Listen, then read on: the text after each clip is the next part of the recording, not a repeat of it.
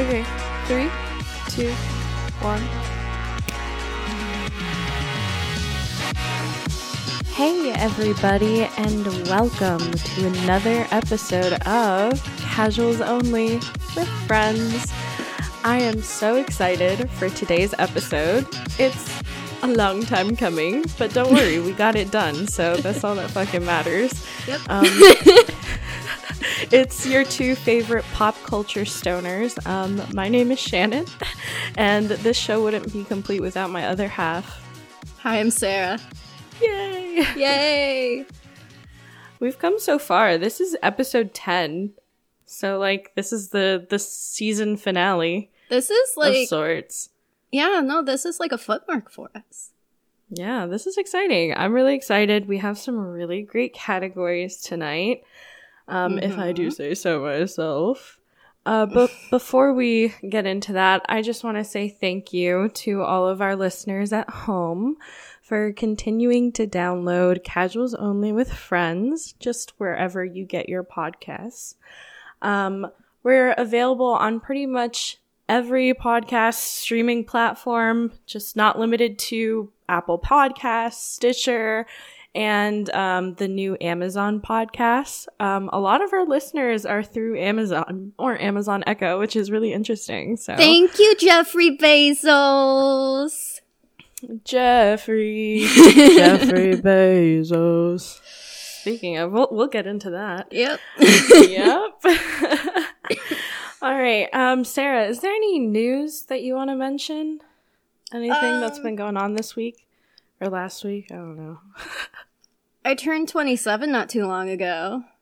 Yo! Yeah. Fuck yeah. Happy birthday. Happy belated birthday. My birthday's coming up soon. Nice. Yeah. It's the season. Tis the season for birthdays. Season. It's been a season for birthdays. Aquarius season was nuts. But it's coming to an end, thank God. All right. Yeah, but I don't really know. Oh, have you seen the new Jurassic World trailer? The Jurassic World Dominion? Yo, that shit looks off the rails. You'll have to watch it. Oh yeah, absolutely. I thoroughly enjoy anything Jurassic Park or dinosaur themed, so really, I'm sure you like love the it. new ones? Yeah, I'm a dinosaur kid at heart. Anything with a dinosaur in it, I'll give it a watch. Yeah, the OG trilogy, I was a really big fan of. I mean, the second one, even though that's the one with Jeff Goldblum in the primary role, I forget about it a lot. The third one is just so memorable to me, the pterodactyl cage scene. Mm-hmm. That shit was wild. But yeah, I think the newer Jurassic Park movies, or Jurassic World rather, are interesting. I think this has definitely jumped the shark, but in a fun way, in a really cool way. I don't know. Right. I'm really into this extremes that we're seeing in blockbuster films. It's almost reminiscent of the 80s when the blockbuster films were just so ridiculous and over the top, but everybody was just eating that shit up. Yeah. That's how I feel. And it's preying on our nostalgia, but I don't care. Take my money. Yeah, for sure. No, I'm down for it as well. Have you been watching Euphoria? Yes, absolutely. How do you feel about this new season so far? I have thoughts. So I really was a fan of the first season. Mm-hmm. But I feel like the second season has less of a direction in terms of plot. Yeah. I still think it's gorgeous. I still think the acting is phenomenal, and the music by Labyrinth is always ethereal and awesome. But the pacing feels a lot less focused, as a result of it. Yeah. Yeah. So I can't say that I like it less. It's just different. I feel like it's kind of because I guess Rue is the narrator and everything, but kind of follows the flow of her life too. It's just all over the place, and it's any focus other than herself, that's where the show is going. Yeah, and I guess, like, when I say, like, less of a through line, a plot, it's like, when you look at the first season, there was the big conflict, which was Nate's dad's CD getting leaked, and it's him engaging in sexual relations with a minor. So there's, like, a really heavy stake here, and it's something that's consistent throughout the show, and it affects other storylines. Yeah. Whereas, like, this season, it's more, like, character-focused. We're getting a lot of, like, Rue shit, a lot of Jules shit, and a lot of Cassie shit. Yeah. You know what I mean? Like, it's more hyper-focused on characters. And, like, Lexi, too. And I can appreciate that because people really like the characters of Euphoria. Yeah. No, I agree.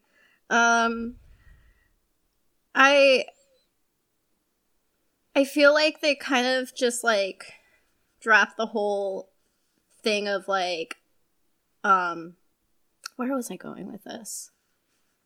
I don't know where I was going with it.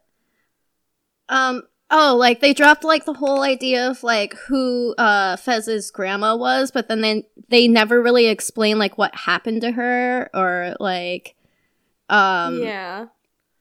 elaborate more on his story. Yeah, I think Fez needs a lot more attention. And yeah, Kat.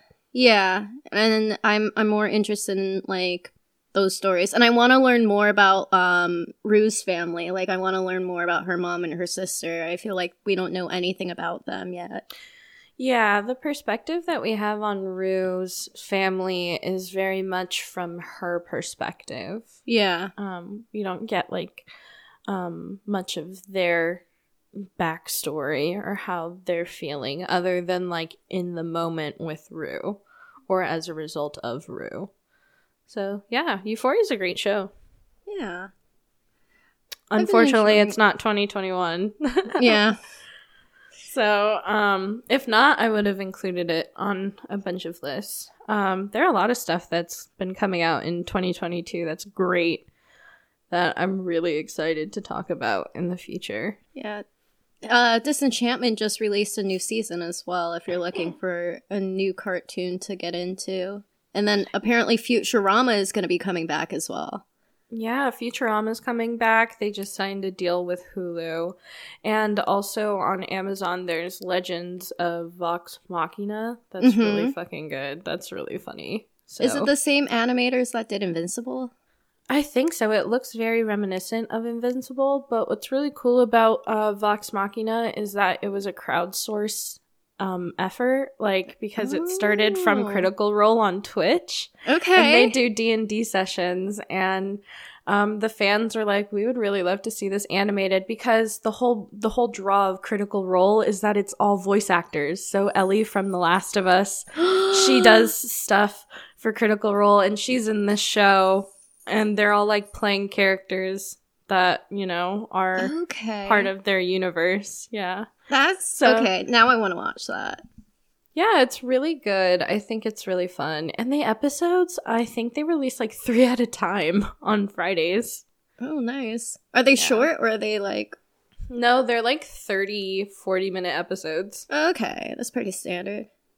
Yeah, so 3 of those at once. So it's, like, really easy to binge. Okay. Yeah, I'll give it a shot. That sounds like a fun time. Yeah, it does. It's really good. But let's go ahead and introduce our categories for the 2021 award show special. Woo! Yay. All right. So let's just introduce the categories that we have. Sarah, I'm going to let you do that. Okay, so we have Best Pictures, we have Best Animated Films, and then we have Best TV, Best Cast of Characters, Best Soundtracks, Album of the Year, Song of the Year, Best Game, and Worst Things I've Watched, Worst Song of the Year, and What I Wished I Had Watched. Yeah, I'm really excited. There are some good categories here. Yeah. And I'm really interested to hear what's on your list. Same. More than anything. I know. I really want to know. I want to know what music you've been listening to. I know, that's going to be such a fun section because, like, we haven't really talked about music other than, like, in the context of a TV show or a movie or whatever. Like, we're actually just talking, like, artists and music preferences now, so we can let the audience know our tastes a little bit. Don't judge me too harshly. All right, so we're going to start with Best Picture or Best Film. So what we did was that we made a list of 5, our top 5, and we're going in ascending order, right? So, or descending. Descending order. Yeah. Yep, descending order. Whoops, I'm high. Sorry. All right. Descending order.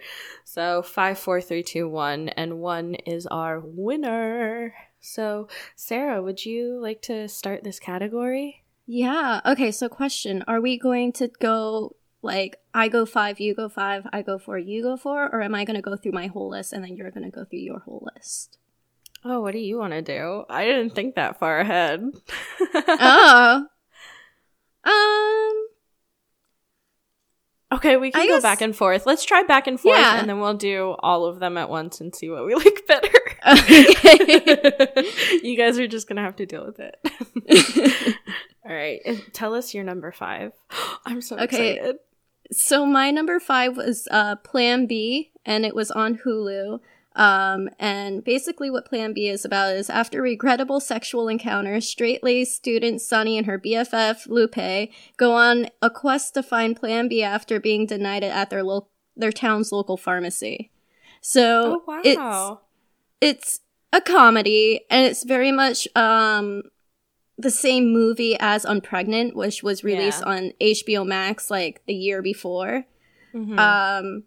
But the amount of times I found myself like laughing out loud to like shit they were saying was so frequently, it became memorable. It was like one of the ones in 2020 that I was able to remember and like remember enjoying. And yeah, it sounds very reminiscent of Unpregnant. As you were describing it, that's like immediately where my head went to. Yeah. I didn't realize that movie came out in 2020 then. Yeah. That's crazy. I really did enjoy Unpregnant, so I actually haven't seen Plan B, but now I'm curious. I think you'd enjoy it.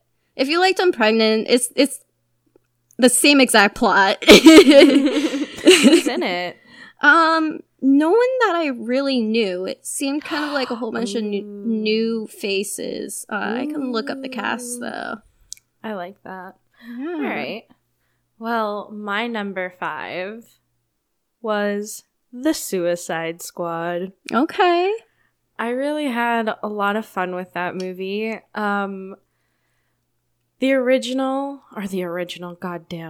first Suicide Squad that came out, directed by David Ayers, which was a disaster. Yep. Came out in like a really bad time of my life too.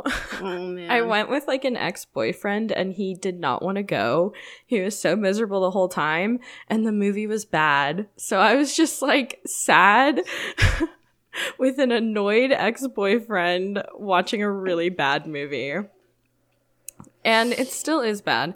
But the great thing about The Suicide Squad is that it's like leaps and bounds better. They gave James Gunn the reins, and it's just so much fun. And it's funny how they handle the previous movie in this one.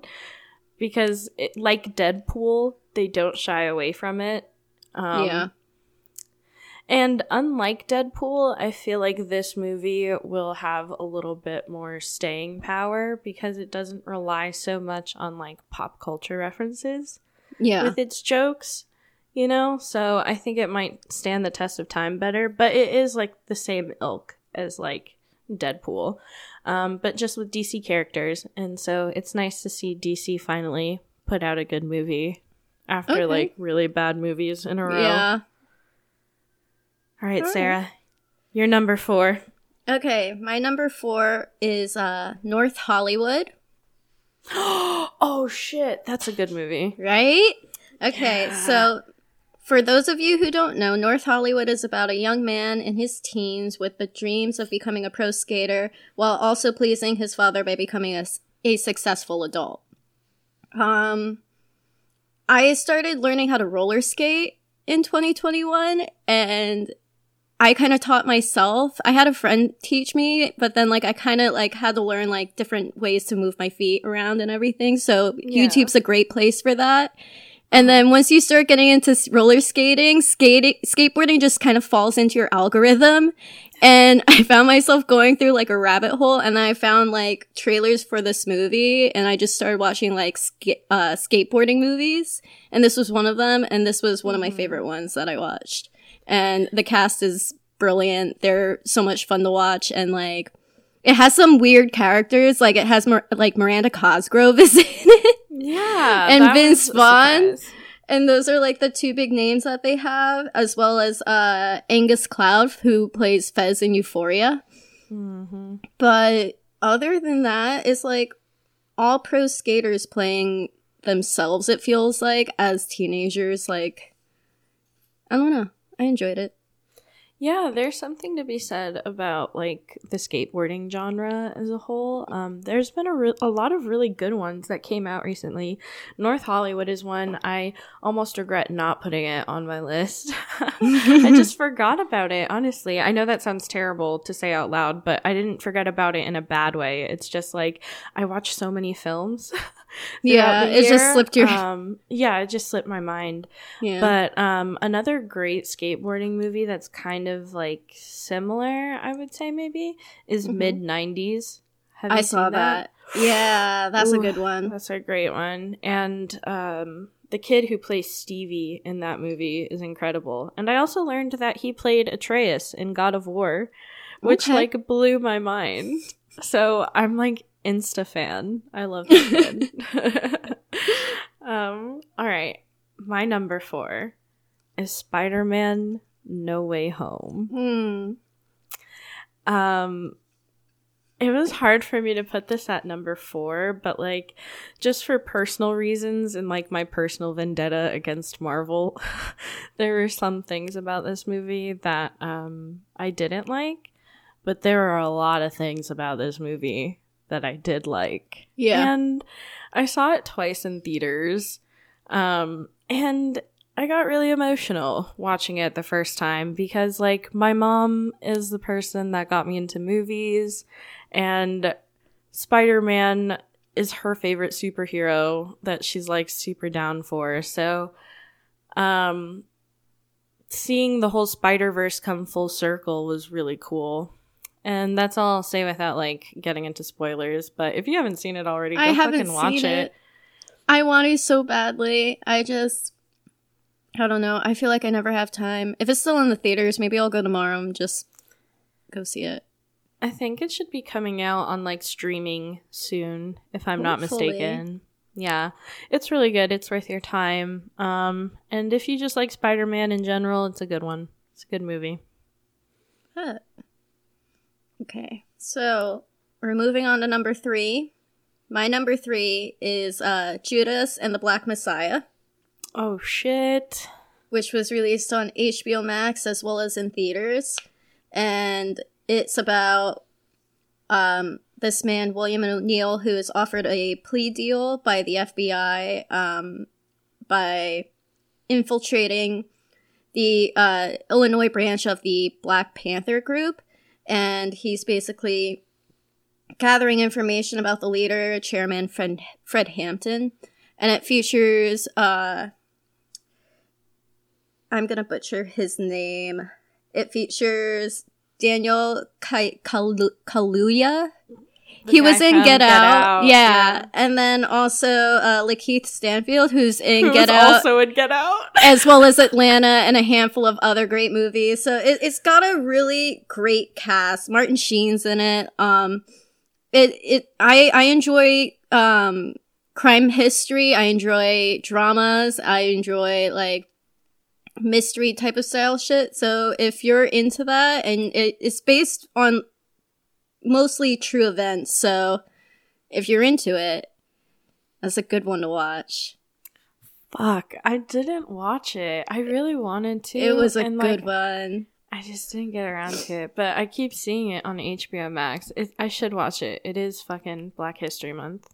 It's crazy. I love period pieces too. Mm-hmm. And it's crazy to think about all of the fucked up shit in American history. Like, that's gone down. So it'll be interesting to watch that. All right, we're on number 3, right? Mm-hmm. All right, my number 3 is The Green Knight. This was a movie that I thoroughly enjoyed. Have you heard of it, Sarah? No. What's this? All right, so The Green Knight is a indie film starring Dev Patel in a indie modern interpretation of a old Arthur, like King Arthur medieval style poem. Okay. Called like The Green Knight or some shit. It's about fucking, I think, Lancelot's nephew. Okay. It's one of the Knights of the Round Table's fucking nephews. And right. it's his his fairy tale, right? But it's an A24 interpretation of it. Ooh, okay. It's really cool. It's very fantasy in the sense of like you have to really put yourself in like, you know, the Knights of the Round Table and Excalibur. But it made me think about that style of poetry and storytelling in a way that I hadn't considered before. Because I never really, and please forgive me, but I never really found it that interesting as a kid. What, poetry or?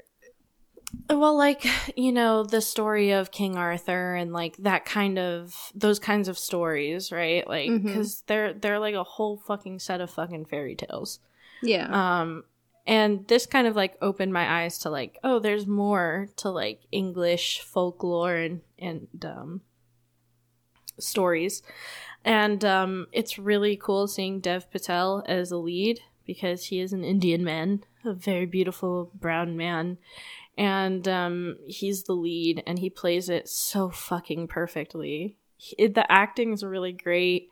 The cinematography is like the first 30 minutes of the film are still some of the best cinema that I saw from 2021. Like the first 30 minutes at the end of that sequence, like I was breathless. And I had seen it in a theater. I was just like, wow, that was really electrifying. And I don't want to spoil it, of course, but please go into it. I went into it with no prior knowledge and I still really enjoyed it. And people who go into it with, you know, prior knowledge of that type of literature also seem to really enjoy it. So, big recommend. All right. That's interesting. I'm sorry. Don't worry. So we're on number 2 now. Yes. Number 2 for me was Don't Look Up. And have you seen it? No. Okay. It's Adam McKay. What was that? Adam McKay wrote and directed it, so yeah. I know it's on Netflix, right? Yeah, it's on Netflix. It's with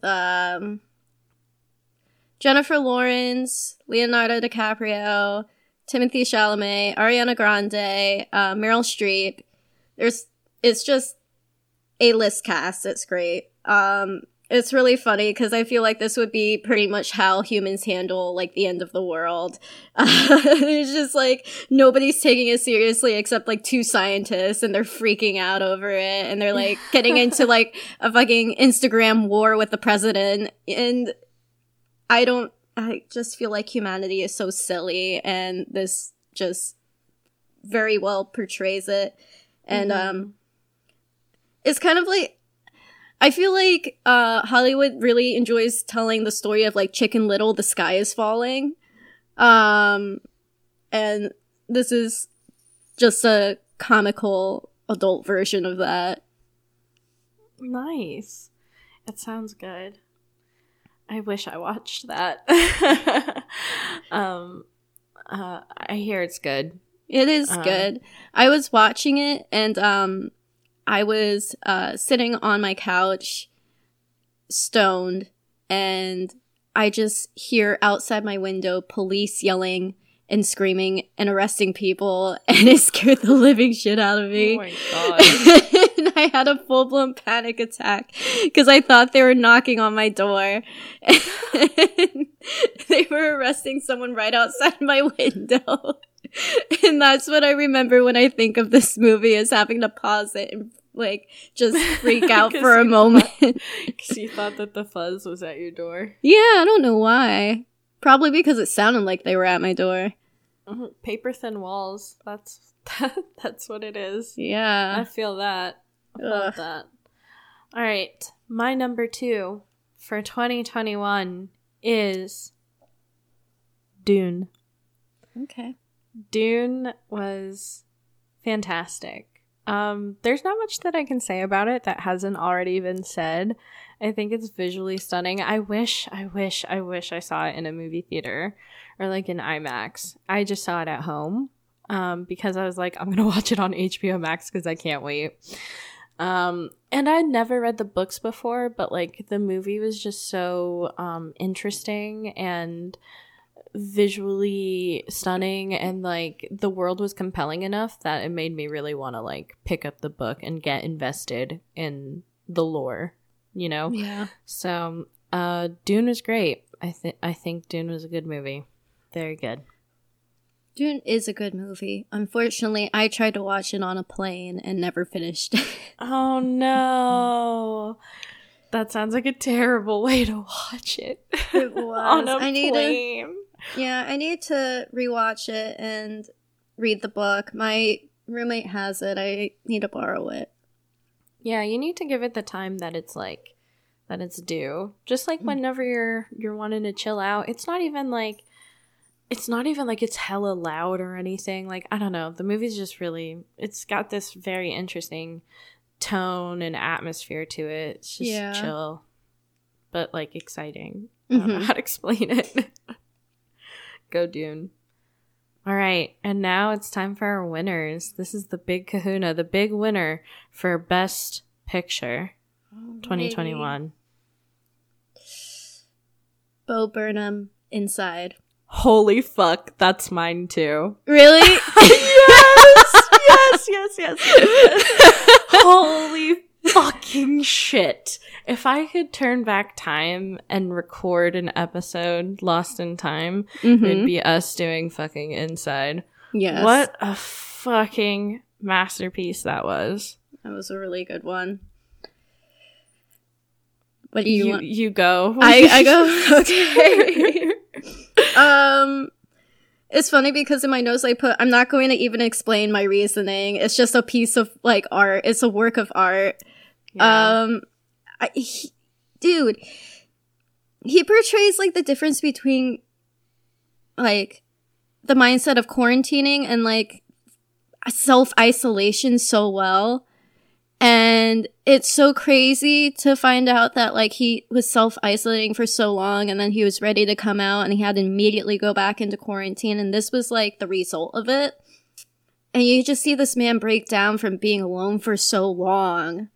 And it's not what you expect to see out of a comedy special, but it's what he gives you. And he's like, this is me. This is what I'm dealing with. Like, the world sucks and I'm stuck inside and I'm writing these silly little songs about how I feel about like what's going on in the world from my window. Yeah. Inside was incredible. It felt so relatable in a way that I wasn't expecting to be reached. Because like quarantining and self-isolation, even if you're quarantining with someone in your house, sometimes like you do feel alone. Yeah. You know, it can feel lonely, especially like with the trend of doom scrolling and just the state of the world as it is. It's really easy to feel overwhelmed. And I think he just beautifully encapsulates the funniness of it. Just especially when it comes to his commentary on social media and like in All Eyes on Me, he's like, he says like a really good line that references climate change. Oh, like, yeah. the seas are rising and no one gives a fuck. Oh, Put your hands up. Like, yeah. I wish, I'm gonna look up the lyrics, bro. You think the something's rising like I give a shit. You say the whole world's ending and it already did, or something like that, right? Okay. Yeah, hold on. I got the lyrics right here, you guys. Don't fucking cringe, all right? Holy shit. Just even looking at some of these. Okay. You say the ocean's rising like a give a shit. You say the whole world's ending, honey. It already did. You're not gonna slow it. Heaven knows you tried. Got it? Good. Now get inside. Where are we going to? I mean, like, the whole fucking song's genius. All of his songs, touch in a way, and they all sound good. Yeah. This man is so fucking talented. He, like, not only produced his own music, wrote it, produced it, put it out, he also made music videos by himself in his room. As silly and as low budget as they are, they turn out great, and they're authentic. I think what's most impressive about this is that it's the most authentic thing I've seen all year. Like, it's genuine. It feels like a genuine perspective on something. Give me 2 seconds. The cats have gotten into something and I just want to take it away before they destroy it. No worries. No worries. You know I can edit this shit.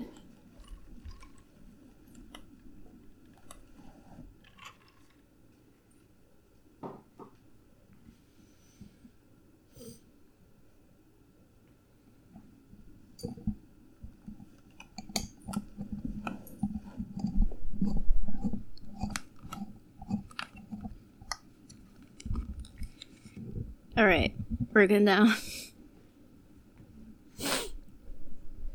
All right, we good now? Mm-hmm.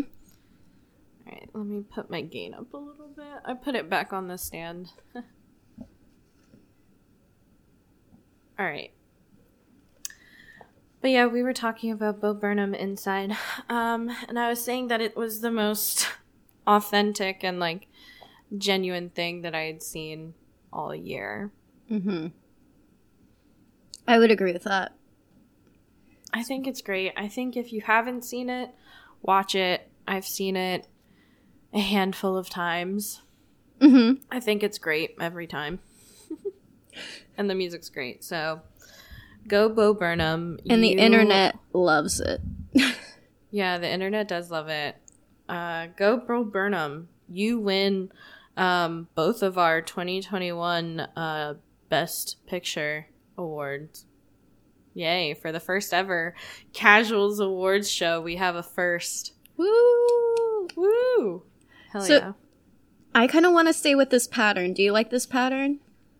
Yeah, I like this pattern too. Okay. We're going to stick with it. All right, that. All right, so we're moving on to Best Animated Films. Hell yeah. Hell I love me some cartoons. Me too. I love cartoons. I was so excited that it's its own category. It's like our own little wannabe pop culture awards, like Academy Awards thing. Mm-hmm. But way cooler and way less racist. Yeah. Fuck them. Fuck the Oscars. Right. I haven't seen that shit in so long. Have you? No, but I also don't have Exactly. cable, so... They put that shit on YouTube for, like, No. free now. Yeah. No, I'm okay. All right. All right. So, my number... You want... Go ahead. Sorry. No, go ahead. My number 5 was The Mitchells versus the Machines. I wish. Oh my god. The cast alone makes you want to watch this movie. It has Abby Jacobson, Danny McBride, Eric Andre, Fred Armisen, and that's only, like, just a few people. Like, Maya Rudolph. Who else? Just everybody. Everybody who's funny and just very expressive and bright and colorful, and the whole movie is a lot of fun, and I recommend you watch it if you haven't. I know. I heard about this movie way too late in the game. I think when I heard about this movie, it was December. Oh. And I couldn't find it on Netflix because like all the lists that I had seen were written like earlier, so it was like streaming on Netflix at the time, and I couldn't find it. I'm still very determined to watch it because I've heard nothing but very good things about it. So I'm jealous. I wish I saw that. It looks good. I hear nothing but good things. So my number 5. This is gonna sound really silly, but I put Paw Patrol. Okay. Yeah. I had to go see Paw Patrol for reasons, and I wasn't expecting to enjoy it, but man, I can understand why that show is like crack to children. It is just like it's just so over the top and ridiculous, and it's got cute puppies. Like, how can you possibly hate this TV show? How could you possibly hate this movie? It's like actually really beautifully animated. Like, you can see the fur on Chase's coat. Like, it's intense. It's really well voice acted, except for the Kim Kardashian cameo. It is horrendous. It is so bad. It is the worst part. It is the worst thing about the movie. It's her cameo. It's really bad. She's a mom now. She's trying to She's fit trying. in with her children. She's trying, but fucking whoever was directing her that day failed her. That's what I'm gonna say. But it was cute. It was fun. Paw Patrol for the win. Paw Patrol for the win. Okay. Paw Patrol is on a roll. That's actually the bullshit that they say in that movie all the time. Oof. All right. Number 4 for me was Raya and the Last Dragon. This is with, what's her name? Awkwafina? Yes. Yeah, Awkwafina. And Disney does a good job at making movies for the most part.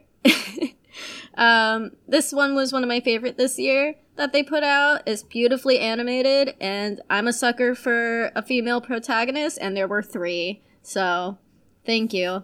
That's all I'm gonna say about that. Yeah. Also, kind of like it's nominated for. Whoa, sorry, my mic almost fell.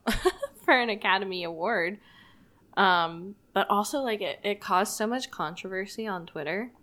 Really? Yeah, because someone, a YouTuber, compared it to Avatar: The Last Airbender, and it like spurred this whole ass controversy. So whenever I think of Raya the Last Dragon, that's what I think of.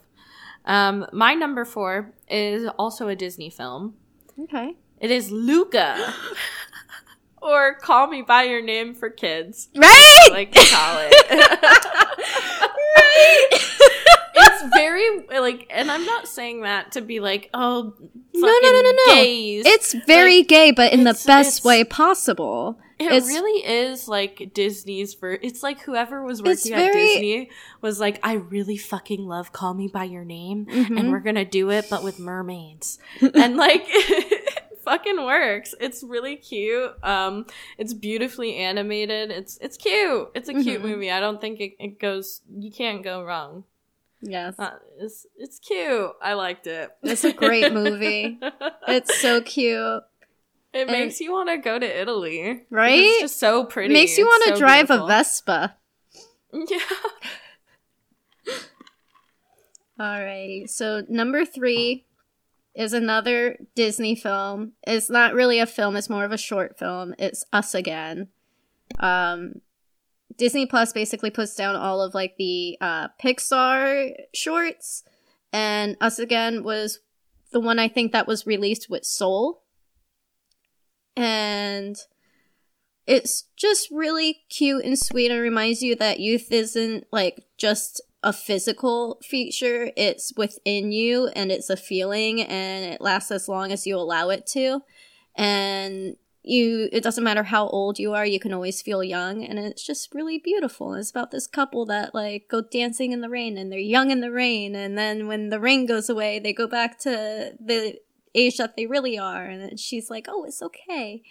you always make me feel young type of thing. I don't know. It was cute. Aww, it's really that shit cute. Always gets me emotional. Right? Those fucking little things are so little fucking 5-minute bro. movies. They're really cute. Yeah, I haven't seen that one, if I'm being completely honest, but like you make me really want to watch it. I really want to watch it. My number 3 is gonna sound a little controversial coming from me, but like this is my personal list. So if you fucking hate it, I don't give a shit. Tweet at me. I actually have a Twitter now for the podcast, a personal Twitter. Yeah. Nice. So yeah, you can tweet at me there if you fucking don't like it. But my number 3 is Evangelion 3.0 plus 1.0. Basically the fucking Ava movie that came out this year.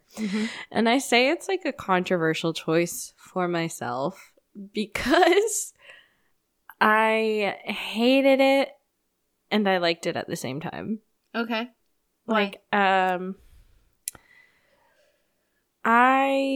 guess you could say I'm a purist when it comes to my Ava content. I'm that fan, but no. I personally prefer the 1995 anime, but I do enjoy consuming the content, like the universe, kind of like Ghost in the Shell, except Ghost in the Shell is just a better executed universe, in my opinion. Because, let me tell you, there's the anime version, there's the movie remake version, and then there's the Rebuild series. And this movie that came out is the last movie in the Rebuild series, and basically the last movie ever. This is the way that Hideki Anno wants to end it, and I can appreciate it from that perspective. As a fan, personally for me, it gets a little too fucking crazy. And that's a lot coming from someone like me who really likes crazy in her content. It gets really fucking weird. And you have to just be on board with the ride. You just have to be like, well, fuck it. I'm invested at this point, so I'm gonna finish it. And I know that doesn't sound like a very glowing review for my number 3 movie of the year, animated wise. But it is a series that means a lot to me. And when I was thinking of animated films that I had watched, it was like one of the first ones that came up in my mind. And it's hard for me to dismiss that. Okay. And dismiss the significance of the series. And there are a lot of people who really liked it. And I can understand why they liked it. Because everybody wanted a happy ending, so to speak. But I like my shit depressed. Like me. So, fair enough. You know, it was good though. I liked it. Okay. So how many movies are there in this series, and like how many seasons? Is it a TV show as well? Yeah, so there's only one season of the TV show, which is the 1995 run. Okay. And that's 26 episodes, and that's a complete story right there. All right, yeah. You know? But then the creator, Hideki Anno, because it has so much to do with otaku culture and like toxic fandom culture, especially in the 90s. Like, people were sending death threats to the studio because of the way that the show ended. And so he was like, fuck you guys, I'll just rewrite the ending.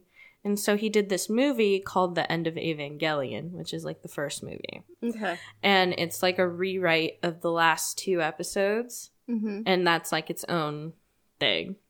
And that's really good. For some fans, that is the definitive ending. Not for me. I have a video essay in the works about that. That's how much this series means to me. But then there's the Rebuild series, and that's, I think, 3 movies? Yeah, 3 movies. There's, 4 movies. It's you cannot advance, you cannot redo, you cannot, I don't know, they have really stupid subtitles, whatever, it's fucking anime, alright? But there's 4 movies, I think, and this one, that's why it's called 3.0 plus 1.0, it's like basically 4. It's like, oh, this is the 4th one, ta-da. And those movies have been spread out over like a decade, pretty much. Like, the first rebuild movie, I think, came out in like 2013 or like 2012, and this fourth one just came out in 2021. So it's been like highly anticipated amongst fans and stuff, you know. It's a good series. I recommend it to anyone truly. It's a series that I just really get behind in that manner.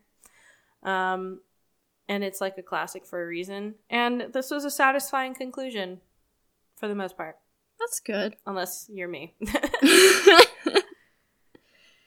Okay, so we are on Number two. Number two wasn't a movie that came out in 2021, but it was a movie that I watched in 2021. I'll allow it.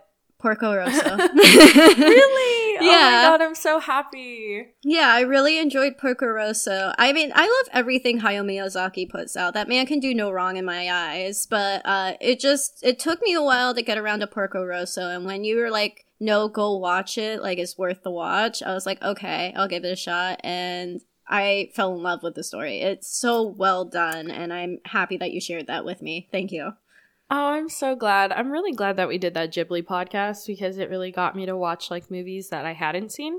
Like Whispers of the Heart, I watched. Like I was going, you know, like The Cat Returns, the ones that you were really hype about, I had to go and watch. So I'm really glad that you saw Porco Rosso because that movie is, I think, underhyped. Like you don't see a lot of people talking about Porco Rosso, but Porco Rosso is great. And Michael Keaton, he's fantastic. I love him as Porco Rosso. He's great. Yay. Sure. My number two is Encanto. I was so excited for this movie to come out because I'm Colombian. It was so exciting to finally see like Colombian representation on screen in a way that wasn't associated with like narcos or cartels or shit like that. Which is cool in its own right, I guess, you know, because like true crime and shit like that. But it was just really cool to see like cultural stuff portrayed, especially like from Disney, because I like Disney. I'm a Disney kid. That's just how it was. So this movie was very, very emotional for me. I love Colombia. It's a beautiful country. And it's a very diverse country. So it was really beautiful to see all of these different characters with different skin tones, different hair types. Like, you know, Colombia's colorful and beautiful in more ways than one. So Encanto just really made my heart sing. And it's like, it's got great music and it's got a story that's refreshing, that's different from like what the Disney formula's been recently. Like there's not a traditional villain. And yeah, they've been doing non-traditional villains. I get that. But like, I wouldn't say that there is a villain in this story. It's just a beautiful story about family and connection and, you know, trying to build those relationships back up. Like admitting that you were wrong, you know, like really, really big topics to handle, especially for kids. Like not necessarily that like I guess someone put it in a YouTube video really well, especially when it comes to Abuela, is that you can understand where she's coming from, but it doesn't justify what she's done. Okay. In the way that she treats her family. Yeah. So you can so there's perspective, but she also admits that she's wrong, which is really powerful. And is a topic that seems to really have touched a lot of people, especially when I see conversations about Encanto. It's usually about familial trauma, generational trauma, and abuelas in Latin households, at least in Colombian households, from my experience, are very central figures. And from someone who has a complicated relationship with her abuela, it was just like a really emotional movie for me. And it's got bangers. Just watch it. Okay. I'll give it a shot then. All right. And our number one. What's your winner? What's your winner? Luca. Luca was yay! my number one. Basically, you hit the nail on the head.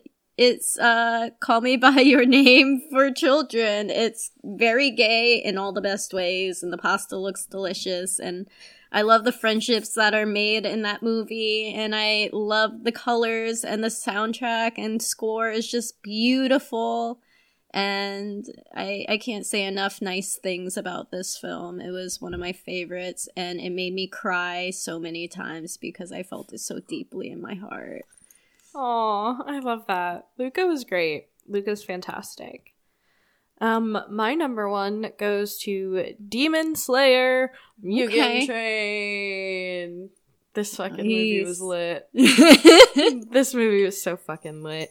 And it fucking broke records. It's the number one selling animated film fucking worldwide. Animated. Wow. Like, that's including fucking fucking Toy Story, fucking Pixar films. Yeah, the fucking Mugen Train fucking beat those fucking records, which is insane. That is insane. It's also just really good. And beautifully animated, just like the anime TV show. And it does a really good job of adapting that story arc and serving as a good bridge between season 1 and season 2. Great film. Okay. But Yay! Yay! Okay. And now we're moving on to TV, which is my favorite category because I watch so much TV. Not really. I just enjoy cartoons and like shows. But Shannon, would you like to start us off with your number 5? Yes, I'll go. Yes, thank you. Change of pace. My number 5 is Arcane. Okay. The League of Legends show on Netflix. I think it's beautifully animated. I think the voice acting is really cool, and it has like pretty much like nothing to do with the video game in the sense that like you don't have to play League to watch it. It's great. And that theme song was played everywhere, and it gets stuck in my head constantly. Did you ever play League? Yeah, I've played League. I don't main Jinx or Vi, unfortunately. I main more like Morgana or Ahri. Okay. But like I don't play League seriously because that shit gets really complicated. All right. I was always really confused by like League of Legends. I was more into like World of Warcraft. I played that for a while, but I think that's like as far as like that really went for me. It kind of is it like similar to like Magic of the Gathering, or like what would you compare it to? Dota. And if you don't know what that is, like you're just not familiar with the genre, and that's okay. I wasn't really familiar with the genre either. The thing is, like, I played League of Legends back in like 2013 when I was in college, and that's partially the reason why I fucked up my second year of college. I was just playing so much League. But it's like this 5v5 arena type like MMO, like what is it? It's like an MMO something. It's a MOBA, sorry. Okay. It's like multiplayer online battle arena, something like that. Okay. You'll just have to you have to either like play it or watch it. It's hard for me to explain to you over the phone. Not on the phone. But I really wanted to say over the phone. But yeah, the TV show though, regardless, is very good. Okay. What's your number 5? Rick and Morty season 5. Oh, fuck me. Yeah. Shit. I gotta hold on. Shit. I might have to rearrange my list. Okay. I know what I'm gonna do. Go ahead, though. Tell us about Rick and Morty. All right. So this show has always been a very intelligent cartoon. And by what I mean by that is that, like, Rick is self-aware, and not many cartoons are self-aware. And he knows that he's in a cartoon, and he knows that, like, his fate is just make a bunch of stoners laugh, and he fucking hates his life. And, so it was a weird take this season where he's, like, focusing on, like, his family and focusing on his friend. Like, he saves Birdman this season, and he my favorite bit of the season was Rick and Two Crows. Rick and Two Crows is fucking great. He finds out that crows are sentient, and Did you not know? Yeah, one of the episodes was named after Evangelion. It was called Rick Vangelion Morty something. Yeah. That was a good one too. I don't know. I feel like they kind of lost me in season 3 and season 4. Definitely a little bit more in season 4. I didn't really thoroughly enjoy that season, but season 5 ended it the way I wanted it to. I wanted to see what was going on with the other Morty, the anti-Morty. Yeah, Evil Morty. Evil Morty. With, like, one of the best villain themes of all time. Yes!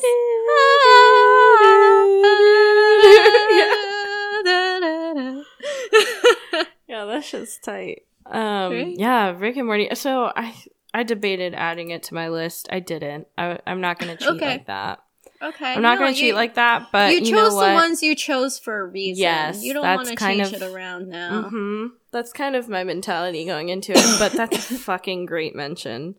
I think that season for me was return to form for Rick and Morty. It was back to what I fucking loved about Rick and Morty, which is Rick's introspective moments, like when he realizes that he's being self-destructive and, you know, that he is a shitty person. But what's interesting about this season is that he tries to, like, course correct that. And it's always interesting to see when Rick decides to show moments of, like, emotional vulnerability. Those moments are really fucking interesting to me and really well written, because I think to some people that they can tend to be, like, relatable, you know, people tend to have self-destructive tendencies or, like, belittling thoughts to themselves. Yeah. But what's cathartic about Rick and Morty is that, like, you visualize how it's literally making him miserable. Like, this idea that Rick is a good person or that he's someone to be idolized, they're stupid. They lack media literacy, because the whole point of Rick is his misery. and almost being this, like, self-aware fucking almost godlike creature in this universe, because he's got so many powers. But in this season he shows more vulnerability, which makes it more interesting. Yeah. Cool. Great. Yeah. So what is this, number 4 now? Number 4. All right. My number 4 goes to WandaVision. WandaVision. Yeah, I fucking loved WandaVision.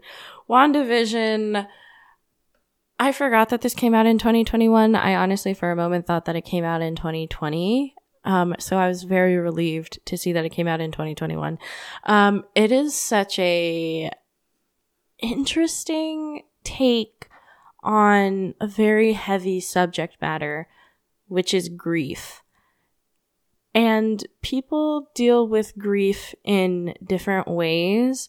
And it was fascinating to see Marvel, of all things, take on a subject matter as heavy as that and execute it in such a fun, cool way that also pays homage to, like, the various eras of television to, like, where we are now. Some of my favorite moments of the TV shows where they're like, you know, parodying like I Love Lucy or like Bewitched or, you know, like these older TV shows, Brady Bunch. Like it's just really cool, really fun. But also at the heart of the story is a very deep emotional core, which is Wanda dealing with her grief and her trauma and how it's affecting the world and the people around her. And, you know, as someone who's lost someone, it hit really fucking close. It was good. I really liked it. Yeah.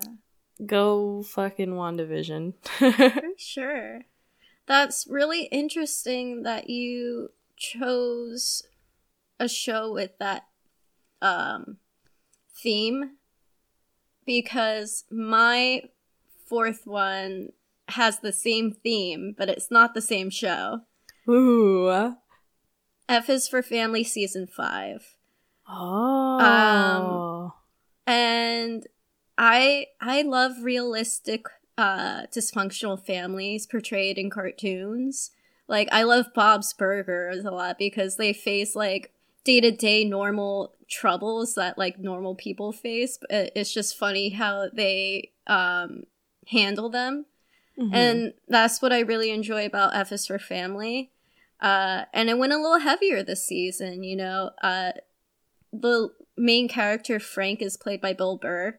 And in season 4, he loses his father after finally coming to terms with like who his father was and how he treated him as a kid. And he finds a box or a letter, or his dad's last words was like a number, and he was like, I don't understand what 16 is, or I don't understand what this meant. So he goes looking all around town and everywhere that his dad used to stay with this number, and everything had this number on it. And then it was just like, it was his way of you know, dealing with the loss of his dad, because he was looking for like an answer, he was looking for an apology, he was looking for like the last reason. Yeah, well, also just like one last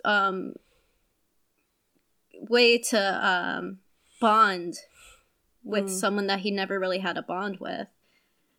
And you so rarely see that in TV shows and in media, but you so very, very rarely see that in a cartoon. Because cartoons are supposed to be light and happy, and that's why I really enjoy shows like Rick and Morty and F is for Family, because they're like, hey, we understand life sucks, but we're gonna make one big joke out of it. And I don't know. I like not being treated like I'm an idiot by the media I enjoy. Absolutely.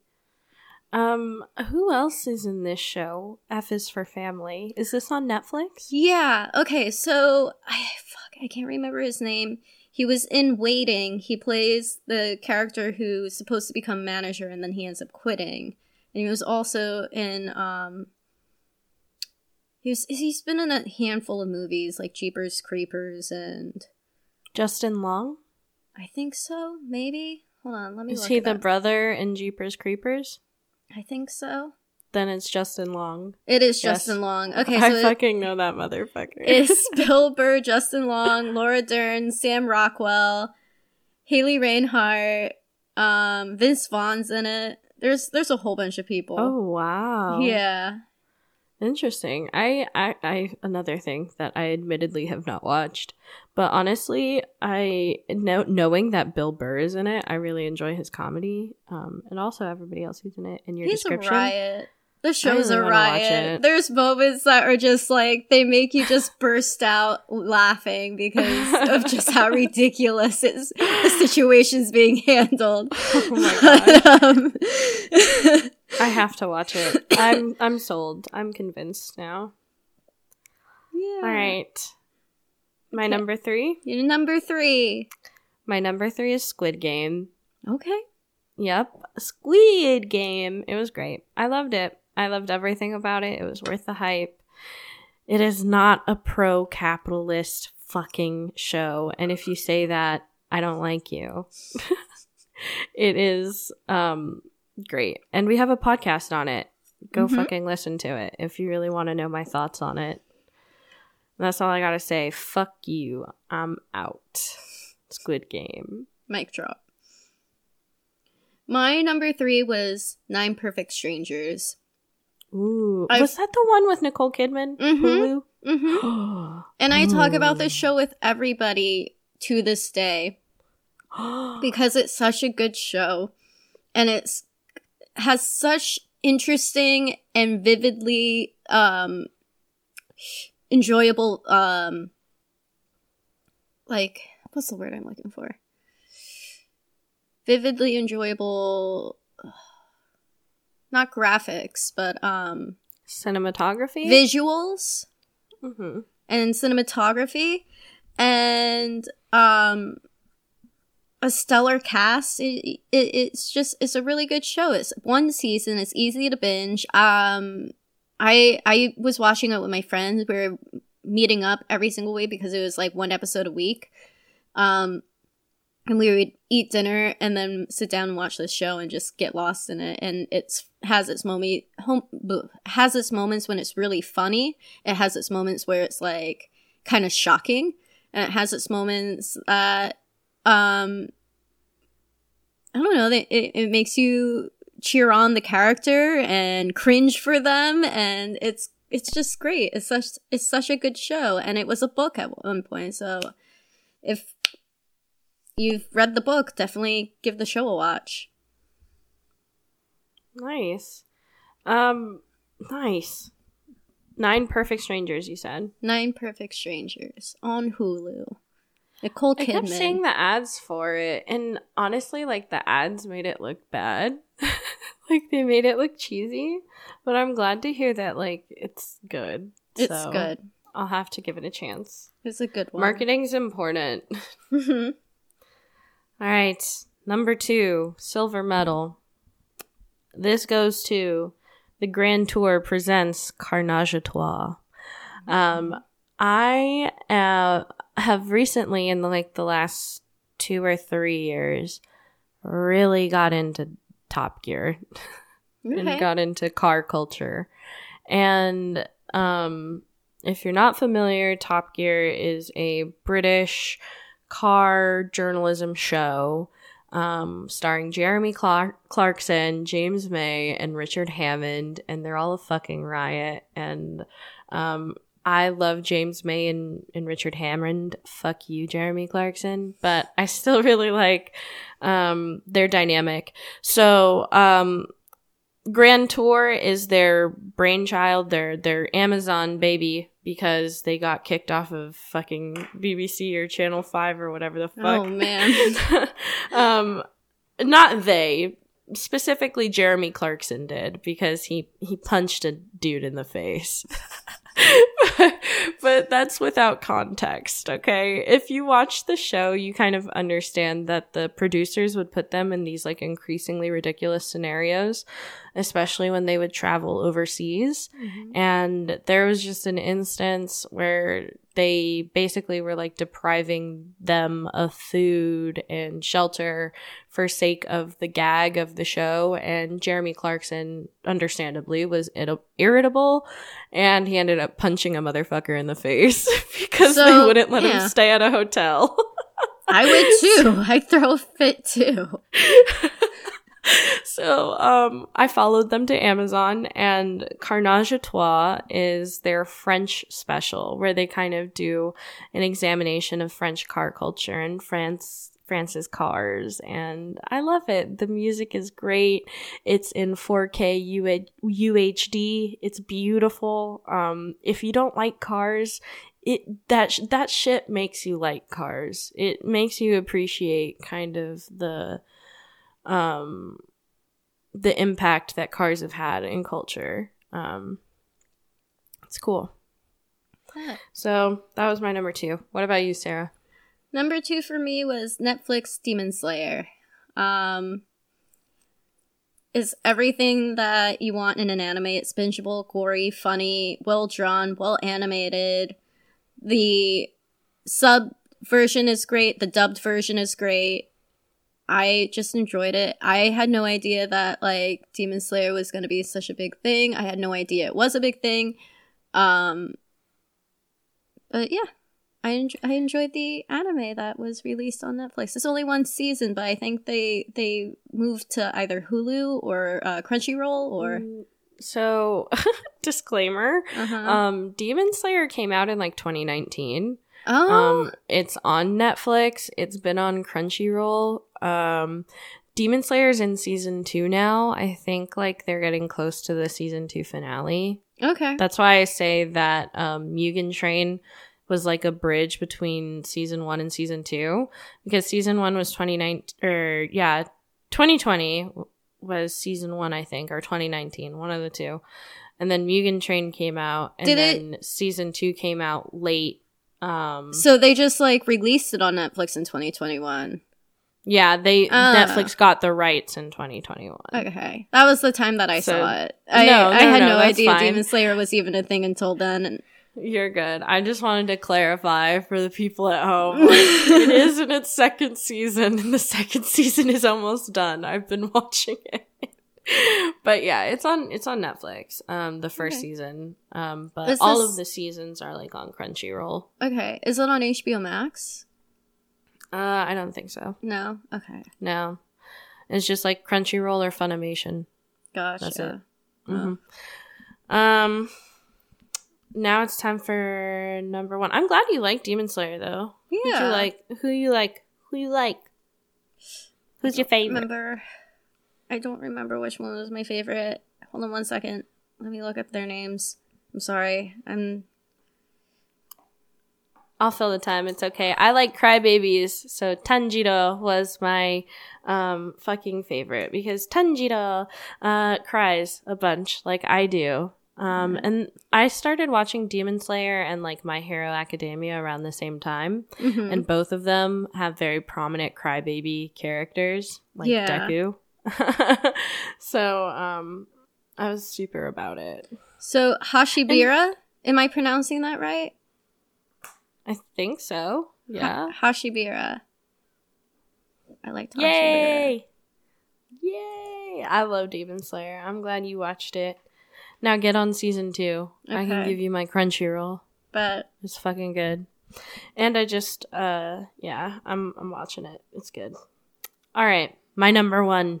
Your 2021 best television goes to The White Lotus. That fucking show was iconic.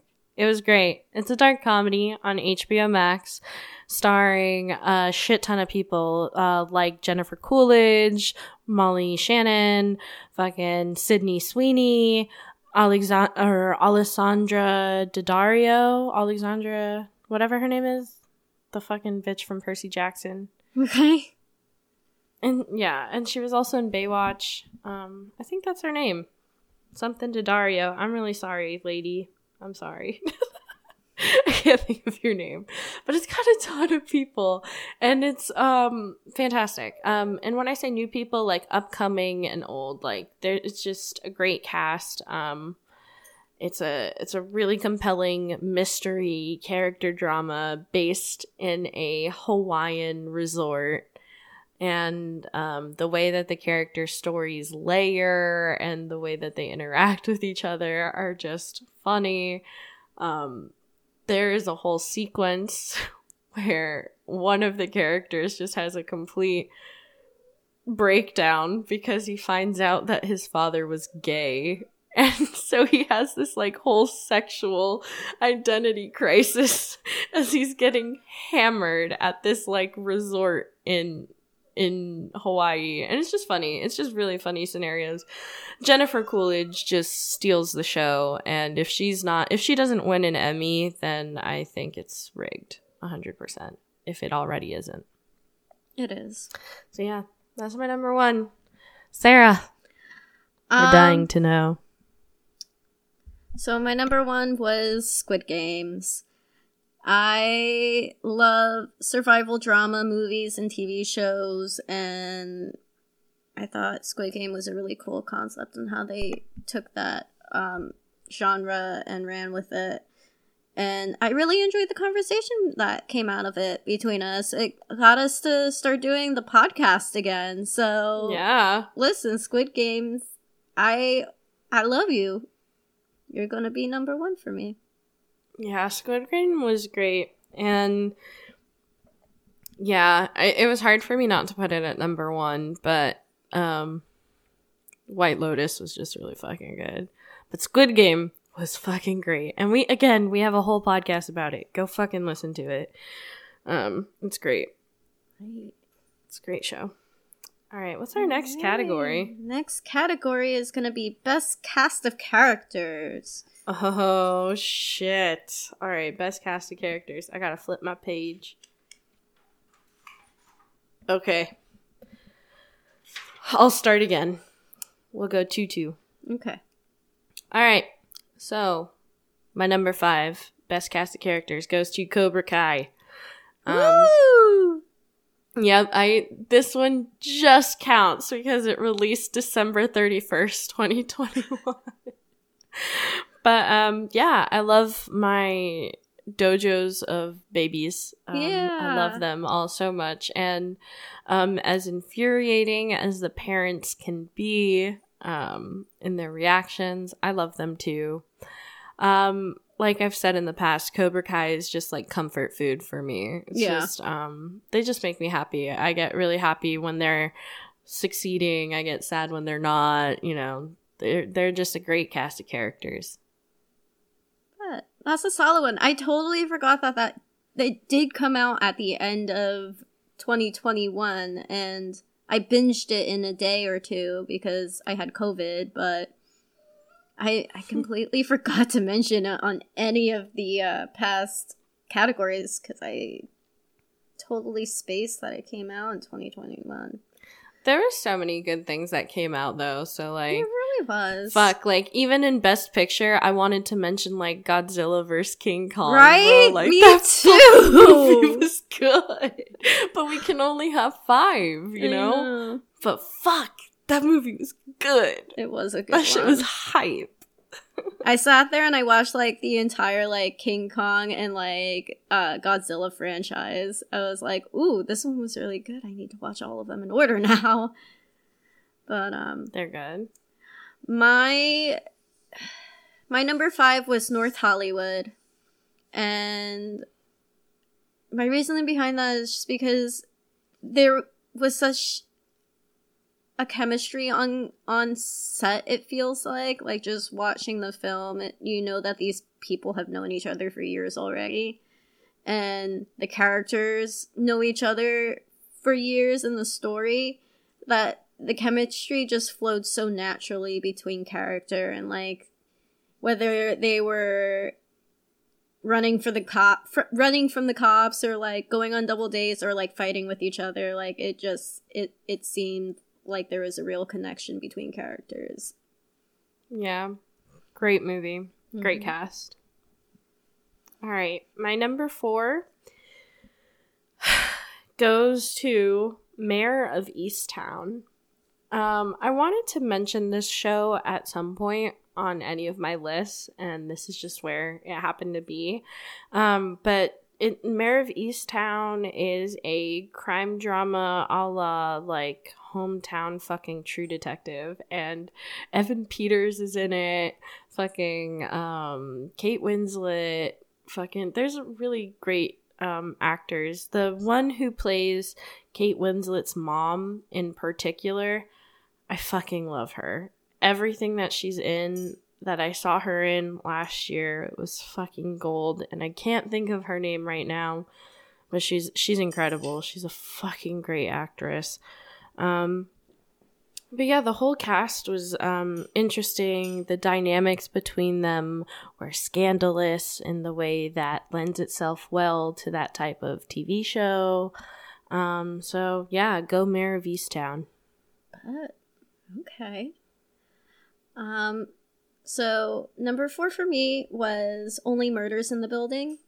Ooh. And there's nothing I love more than 2 waspy old men and throwing in a waspy young woman in the mix of it and seeing how they interact with one another. And they are just so gossipy and nosy, and they feed off of each other's energies in the most chaotic way possible. And I just love it. Steve Martin is great. Martin Short is great. Selena Gomez is great. It was just so well done. Yeah, that show is really fun. Really, really fun in particular. All right, number 3 for me goes to the cast of Succession, the cast of characters in Succession. Succession is a great show. It's finished its 3rd season. And it's just about a bunch of really shitty fucking people being shitty to each other in their shitty family drama. And they just happen to be fucking billionaires. Like, think if like the Disney family was actually part of their multi fucking media conglomerate, empire, and they all just have petty drama with each other. It's fucking fantastic. And each of the characters, in particular, Kieran McCulkin, is fucking fantastic. He plays Roman, and he's fucking great. He's fantastic. The dynamics between Greg and Tom, fantastic. It's a great show. Succession on HBO. Sweet. Okay. So we're on number 3, right? Mm-hmm. I mentioned this movie already, and I'm gonna mention it again, Luca. And I said it already, but I love the friendships and, like, the relationships between all the characters. I think it's really sweet. I think it's very endearing and very charming in times. So it earned a spot in another category. Yay! Go Luca. Luca's so good. It's cute. Mm-hmm. I like it. Very, very deserving. All right, we're on number 2. My number 2 goes to White Lotus. As I mentioned when it won Best TV Show, it's just fucking great. It's a character drama based around this fucking murder mystery type of thing. It's fucking great. It's good. Every single actor shines. The interactions will make you cringe, like you mentioned in the past. Like, it'll make you cringe or it'll make you fucking die laughing. Just because they're these, like, really absurd scenarios, but, like, realistic, because sometimes, like, people have crazy-ass stories, I've got a few. So this TV show's fucking great. The cast is great. And the characters are great. The characters are what makes White Lotus really shine. Okay. I put 9 Perfect Strangers. And you need to watch the show to understand. These characters go from, like, having a lot of issues to really building each other up and being there for one another and falling in love with one another. It's sweet. It's beautiful. It's the biggest chef's kiss. I like it. All right, and now our winners. Ooh. Which is why it's going to seem funny. My number 1 goes to Squid Game. I loved them. Is it yours too? Yep. Fucking all of them. Honestly, every single fucking one. Go listen to the podcast because we go into depth in the relationships of these characters with one another, and that will explain why this is number 1 in both of our lists. Yeah. Sangwoo and Ali will always break my heart. Oh my god. Fucking hurts. Mm-hmm. It's a great show. And the cast and the actors, like, I was so obsessed with the cast and with the actors afterwards from watching it. I was just watching interviews on Netflix because they're all just so charming and interesting in real life. Mm-hmm. And it's just really cool to see these very incredibly talented actors, just also be very interesting people, Yeah, for sure. Alrighty. Well, that concludes Best Cast of Characters. Woo! And that concludes most of any like film and animation. We are moving on to Best Soundtracks now. Yep. All right. I had difficulty with this category. Yeah. I almost didn't want to do it, but then Shannon was like, "Oh no, like go Google some," like, and reminded me that Cruella came out, and Yep. that was then instantly my number 5 because I remember loving the soundtrack from that movie, and it's very grungy and punk, and it fits this new brand of Cruella, and I thoroughly enjoyed the fashion in that movie, but I very much enjoyed the music choice. Oh yeah. Fuck yes. My number 5 goes to Last Night in Soho. The music was really good. Also takes place in 60s era London, which is really funny that you mentioned Cruella and I mentioned Last Night in Soho. Mm-hmm. It's just got really great music, and I guess it just solidifies that, like, you know, 60s English rock music was fucking lit. It was the move. Still is. It still is the move. Yeah, it's great stuff. And also, Anya Taylor-Joy has a beautiful singing voice, and she gets the chance to showcase her singing ability by singing Downtown. And it's a really, really cool sequence in the film. So, yeah, that gets my number 5. What's your number 4? My number 4 is Suicide Squad. And hey. I was not a fan of the first Suicide Squad soundtrack. I know 21 Pilots was on it. And they had that song that was on the radio for a while. What is it, Heathens? Yeah. I didn't like it. And this soundtrack is pretty solid compared to the first movies. And Fuck I think, yeah. Wasn't it the same director as Guardians of the Galaxy? Yep, James Gunn. And also Scooby-Doo. Yeah. His masterpiece, I would say. Yeah. But, yeah, man's not gonna let us down. Guardians of the Galaxy had a pretty solid soundtrack. This movie had a pretty solid soundtrack. Nice. My number 4 is Cruella. So yeah, not much to say there. Again, the 60s mod music is just fantastic, and it lends itself really well to Cruella, and I wanted to give Cruella its due at some point because I don't give a fuck. I really fucking liked that movie. It was a good movie. I enjoyed it. Yeah. It was fun. It was just fun. It was escapism. And the whole Dalmatians being the reason why her mom dies is the funniest shit I've ever fucking seen in a Disney movie ever. Right? Cruella has trauma. But it works, and it's great. So, yeah, Cruella had great music. What's your number 4? Or wait, you did your number 4, right? I did. We just did number 4. We're moving on to number 3. Number 3 wasn't anything that came out in 2021. Okay.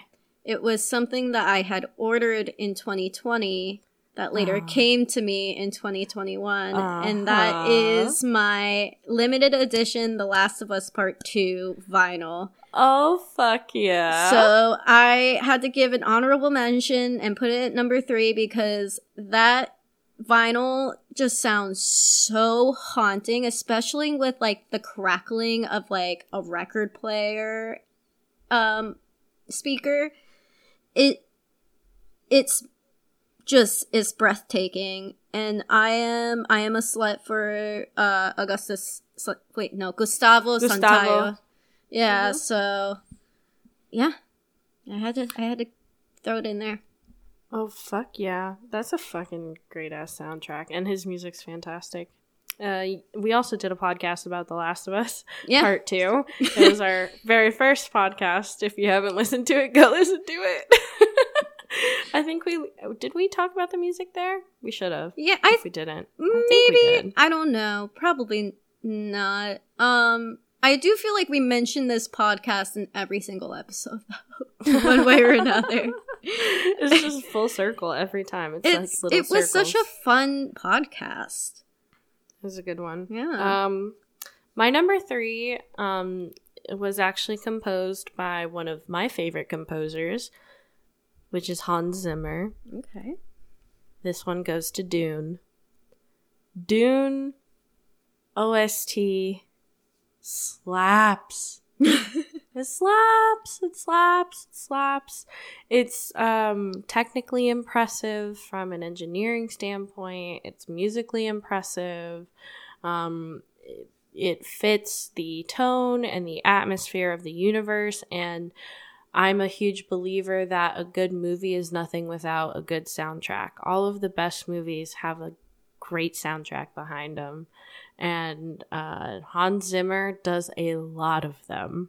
And he doesn't miss, to me. He's done Inception, he's done Gladiator, he's done Pirates of the Caribbean, he's done The Dark Knight. He's truly a fucking force, and he does a great job with Dune. Okay, so number 2, Bo Burnham, Inside. It's an excellent soundtrack, and it's a shame that it wasn't nominated for any Grammy or anything, especially for the force it took on the internet and across Spotify and Apple Music and everything. He deserved better for that. That was such a, like you said, it's impressive. It's impressive when anybody's able to write their own music, compose it, produce it, then make the music videos for it and come up with like a concept for it. Mm-hmm. And it's a shame that it wasn't recognized that way, because I think it should have been recognized. I agree. I 100% agree. My number 2 goes to Encanto. Encanto has some really great music. It's a highlight of the film. God, there's so many fucking bangers. Everybody knows we don't talk about Bruno. Whoa, yeah. Whoa. Yeah, it's a fucking banger. Also Luisa's song, you know, the drip, drip, drip, drip, drip, and it never stops. It's just fucking, it's good. It's good musical music in the same way that like Moana and Frozen have really good music. It's also Lin-Manuel Miranda, and some of my favorite songs are basically the ones that like, I fucking love you, Colombia. That's what the lyrics are, but in Spanish, and it's really cool to see that part of a Disney soundtrack. That's really fucking awesome. So number 2 goes to Encanto. All right, our winners. Okay. My winner is, I've already mentioned this multiple times, Luca. I love that movie so much. Everything about it. For real. I love it. Luca fangirl. Yeah. Okay, your turn. Alright, my winner was Bo Burnham, Inside. That's a good one. Yeah, my favorite track, just for the record, is That Funny Feeling. Because every time something gives me that funny feeling, that song just starts creeping up in the back of my head. And in a weird way, it makes me feel less alone. Yeah. You know? Because, yeah. Other people feel that way. Mm-hmm. And it's also just really cleverly written, in my opinion. So. Absolutely. Okay. Next category. Fucking go. We're moving further into music. Album of the year. Alrighty. You're gonna see just how much of a white girl I am. Yup, I felt that. Oh, shit. Alright, number 5, Sour by Olivia Rodrigo. She understood the assignment. It's grungy, it's punk, and I wasn't expecting any of it from her, and I loved every moment of it. And I will not apologize for it. She did that. She did do that. Yes. My 5 goes to 30 by Adele. Okay. I fucking love Adele. I will never stop loving Adele. Her music fucking hits my soul. And she's fucking talented. Alright, number 4. Alright. Call Me If You Get Lost by Tyler, the Creator. I saw Tyler, the Creator at Outside Lands, and his performance was great. I don't think he really played that much from this album because it was like brand new, but it's still excellent. And it's funny how like every year that he's releasing an album lately, Billie Eilish also releases an album. Yeah, interesting. Coincidence? Coincidence? I don't know. I think not. My number 4 goes to Sour, Olivia Rodrigo.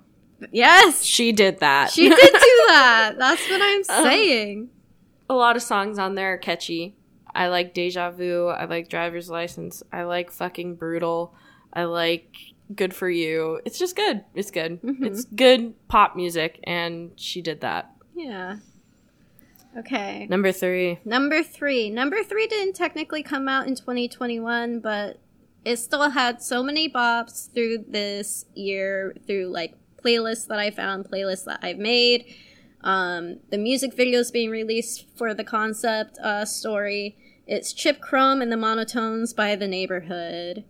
And I'm obsessed with Stargazing. Stargazing is my favorite song off the album. And I wasn't a big fan of like their album before that. But I really enjoyed I Love You. I really enjoyed Wiped Out. I can't even place the third album that they had, but yeah, I didn't really like their third album. No, but they got me back with this one. Nice. All right, my number 3 really exposes how much of a white girl I am. And let me preface this by saying that like this year was like kind of nostalgic in a sense.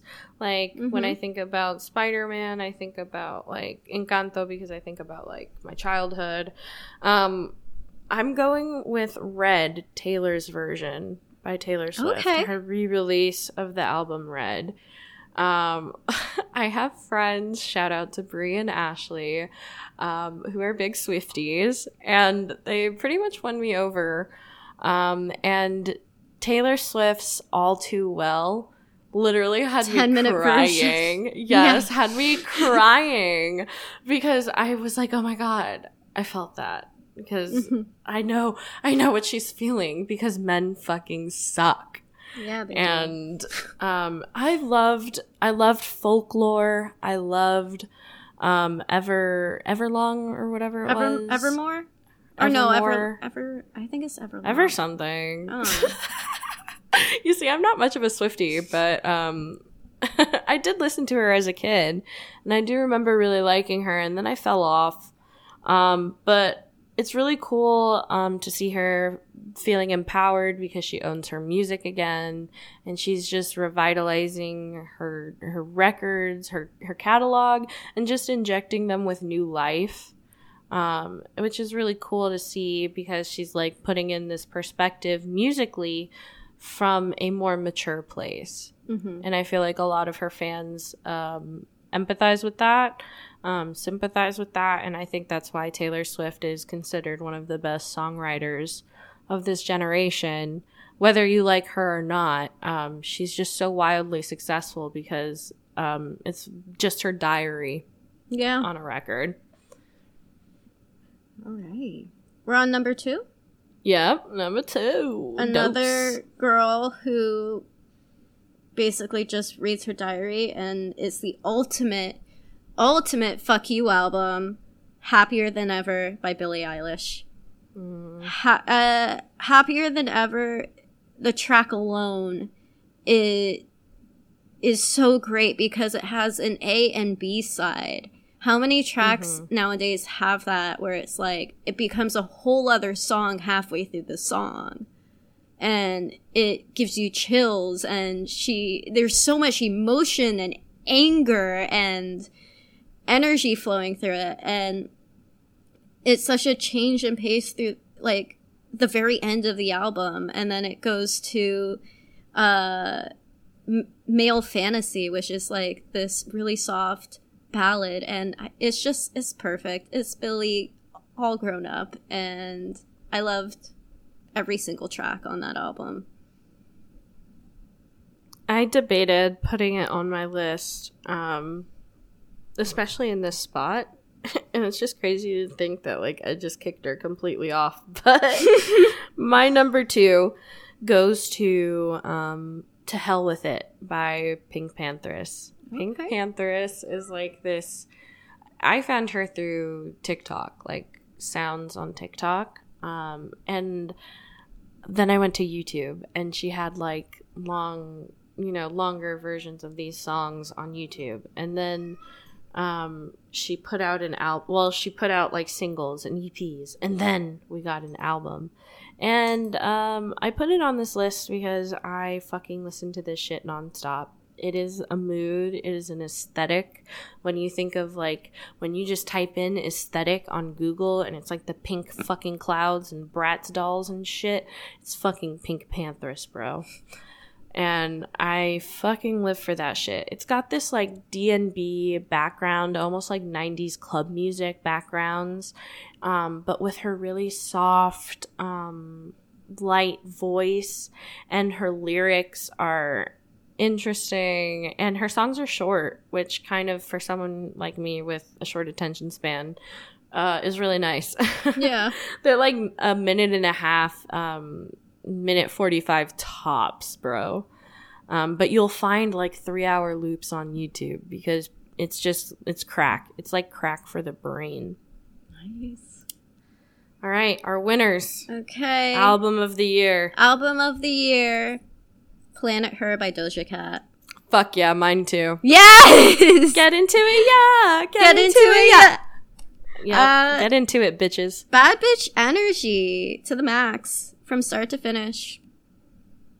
Loved it. Not a single skip. Yep. Great album. Shout out to my friend Letha. She's the one who we would just listen to that whenever we would play Valorant. It was just Doja Cat constantly. And it still fucking bops. I still fucks with it. I love seeing Doja evolve. I have Hot Pink on vinyl. I fucking really enjoy it. And I think Planet Her's fucking great. I love Planet Her. It's like the anthem for me and my coworkers at the end of the night. We just start blasting Doja Cat, whether we're driving home or closing up shop. Fuck yeah. All right. Song of the year. Song of the year. Do I start here? Yes, ma'am. All right. Song of the year. My number 5 goes to Transparent Soul by Willow Smith. Okay. It's like her foray into this soul. I can see it right through, just so you know. Oh, yeah, I fucking fucks with that song.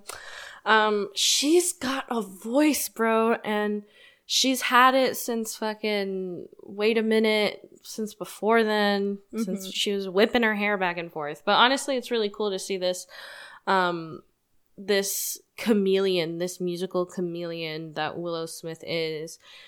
She just lends her voice to every genre, and it works. She's like her daddy. Yeah, he was a chameleon too, you know. And she's talented, and that's a great song. Okay, it's a banger.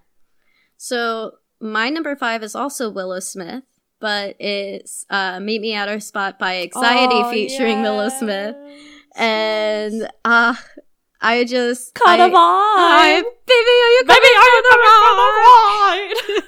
I just want to look into your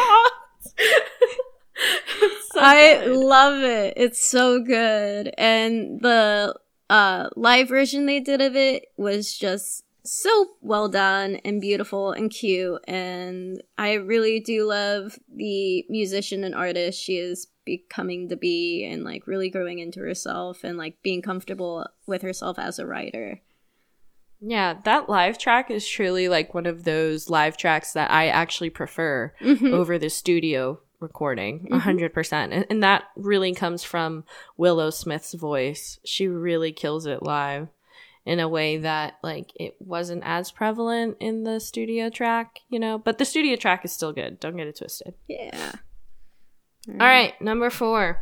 My number 4 goes to Passion by Pink Pantheress. A minute and 30 seconds of pure bliss with lyrics that I relate to. Basically, like, if you were ever told that you were a gifted kid and now you feel like you're fucking lost, I feel ya. And these lyrics fucking speak to that in a short, succinct, sweet way. And the beat is sick. Pink Pantheress is just really impressive because she's just this indie artist who also she's collabed with Willow Smith recently, and she's supposed to release that track soon, hopefully. So a collab between the two of them would be fantastic, and I'm really excited for it. Nice. All right, number 4. Alrighty. So my number 4 is Time Moves Slow by Bad Bad Not Good. It was that whole TikTok thing with Adult Swim, and then it just started popping up on playlists, and we would be listening to it at work while we were working, and there's just something about that song that's like really vibey and chill and almost wise within the lyrics, and quickly became one of my favorites. It's a fantastic song. It's a great track. Good choice. All right, number 3. This is our top 3 now. Yeah? I fucking love this song. And it came out in 2021, so how perfect. Racist Sexist Boy by the Lindas. Fuck yeah! The most punk rock thing I've seen all year, and I can thank my partner for that one.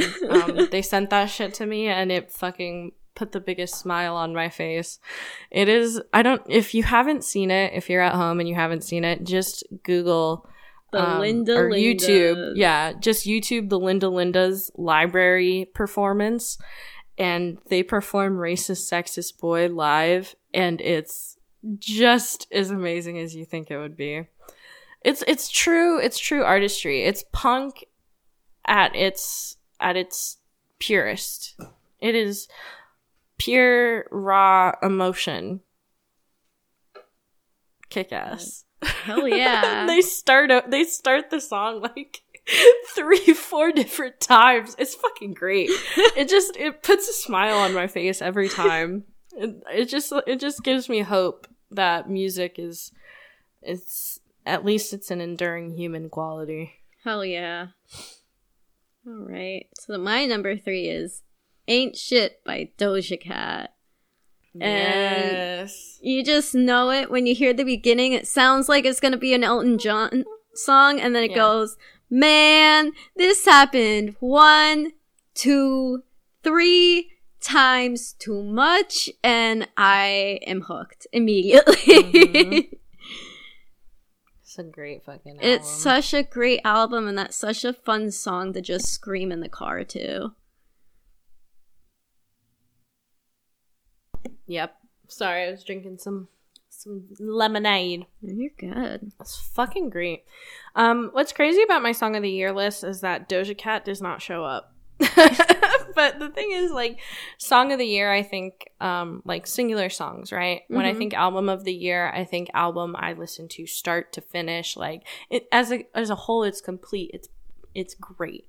And she has great singles. I was gonna put Woman on this list. But then my favorite J-pop artist, Utada Hikaru, put out music in 2021, and she took fucking number 2 from Doja Cat, and what song is Deja Vu. It's fucking great. It's a great song. There's not much to say about it. If you don't know who Utada Hikaru is, you probably do. If you've ever played a Kingdom Hearts game, she's the one that sings the songs. If you've ever watched an Evangelion movie, she's the one that sings the songs. Like, she's a pretty prominent Japanese musician. And it's just really amazing to have her make music again. She put out an album. I'm not sure if the album came out late 2021 or early 2022. But Deja Vu was great. Hell yeah. What's your number 2? So it's a TikTok song. It's Come Over Again by Crawlers. And it's really cool how so much of my music is found through TikTok. And I know that a lot of people are like under the impression that TikTok is like 15 seconds of fame and then people scroll past you real quick. But if there's something that I enjoy and I keep hearing it, I'm gonna go and listen to it, and that's what happened with this song. And it's so well written, and it's about grooming. It's about people pretending that they don't know how old someone is. It's kind of the same concept of Your Power by Billie Eilish, but kind of from like a very angry standpoint of like the bridge goes, take her name out of your mouth, you don't deserve to mourn, you just love the attention, or do you get bored, you like the power, hope you get caught in the law.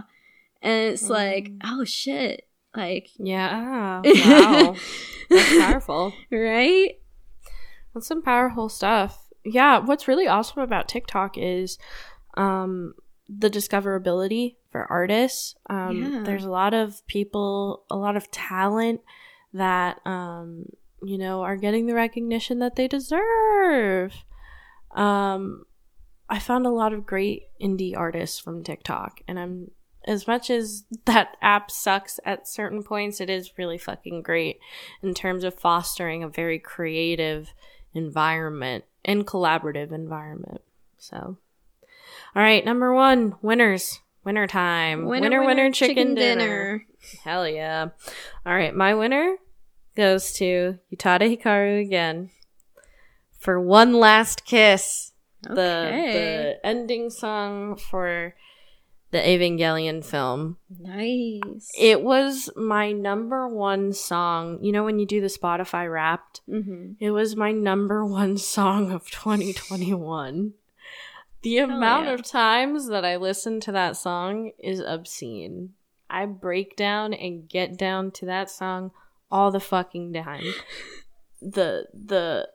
It's just so good. It's so good. I just want to listen to it now, just talking about it. I'm just hearing it in my head and bopping. That's my song of the year. I loved it. Okay. My song of the year is going to be Night Shift by Lucy Dacus. And it's... I don't know. It's just a song that, like, I really started just, like, listening to on repeat towards the end of the year. And it's one of my favorites now. And I will be walking around, hanging around in my house, just belting the bridge to that song or, like, humming along to a tune to it. Felt that. It's really fun doing these like music conversations because we've talked about them in the past, but you're such a musical person, and for me it's always interesting to hear like what kind of songs you've been listening to this year and what's been grabbing your attention, especially because you're a musician, you're musically inclined. Well, so are you. That. Okay. Maybe. All right. I don't know. Y'all heard me sing on the podcast just now, and that was not good. All right. What's the next one? What do we have next? Next one is Best Games. I Best game. also labeled this games that I wanted to play or games that I have yet to play. But I was interested in playing if I didn't get around to it. Okay. All right. I'll start then. My number 5 goes to Everhood. I talked about this on the Split Screen Cynics podcast. It is a really cool indie game. It is trippy as fuck. If you ever play it stoned, you're welcome. It is a trip, and the music is badass. It's a music rhythm combat game with like Undertale graphics and aesthetic and storytelling. It's really cool. You follow this knight through this like dark, weird underground universe as he's trying to get his arm back. And And it's just really fucking charming and awesome. So, Everhood. Hell yeah. Okay. My number 5 was Little Nightmares Part 2. Little Nightmares is... It's an interesting concept of, like, getting something that's, like, kind of cute with something pretty scary and making it into a, like a brainstorm puzzle solving style game where you have to like kind of it's like an escape room and you have to be quiet and you have to hide in the shadows and you have to put 2 and 2 together in order to get out of the level. Yeah, I've started playing part 2, but I have not been able to finish it. All right. Well, I haven't played it, but I've seen a lot of gameplay for it. And from a lot of the discussion that I've heard, it seems to really improve on the mechanics from the first Little Nightmare. So that's really cool. I really want to play it. You should stream it. I'd watch you. I'd watch you play it. I'm not entirely tech savvy enough to stream, I don't think. You'll figure it out. Anyone can stream. Anyone can stream. All right. Number 4 for me goes to Halo Infinite. I played a lot of the multiplayer. I played like not the whole, like a good chunk of the Halo series beforehand, because I'd never played them before. And playing Halo Infinite, was really fun, especially because it's multiplayer. It has a multiplayer component. It's good. It's fun. Tight. It's Halo. Hell yeah. Number 4 for me is Spider-Man Miles Morales. Fuck. I bought it while sick with the intention of playing it, but was sidetracked by a different game, which I will mention later. But I really enjoyed the mechanics and how the style and flow of the first game was. And I love Miles Morales as a Spider-Man, so I had to get it. I want to play Miles Morales. I know that. I'm looking forward to playing that on my PlayStation 5. I'm really excited to see what it looks like with that processing power. All right, number 3. My number 3 goes to Mass Effect Legendary Edition. I love Mass Effect. Mass Effect ranks among some of my favorite fucking games of all time. I have a Mass Effect tattoo and a Last of Us tattoo. That should tell you that, like, if it's tattooed on my body, it meant something. So yeah, Mass Effect, fantastic. And it's fucking updated graphics. For Mass Effect 1, it's just a huge improvement on gameplay, especially on console. It's like fucking game-changing for people who couldn't get into the series before. So it was really cool to see people who had never really tried it before or never really got into the first game be able to experience it in a whole new light. It's great. I love it. Hell yeah. My number 3 was Mario Kart. It's a game that I played with my friends, and it's a game that I played with my brothers, and it's a classic. It's just a lot of fun. And I think me and my friends are going to try and have like a Mario tournament instead of like a Super Bowl party. We'll see how the weekend plays out, but I think that would be a lot of fun.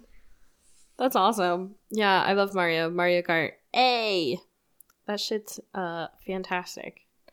Age is like fine wine, right? Really. All right, my number 2 goes to It Takes Two. This is a partner co-op game. I played this with my partner. So it's a really fun, special game. You have to play it with someone.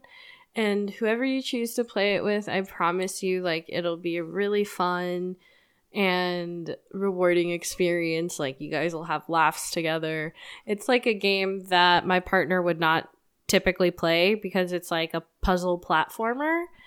But it's so fun to play with someone. And Valentine's Day is coming up, so play It Takes Two. It's just so fun, and the story is really,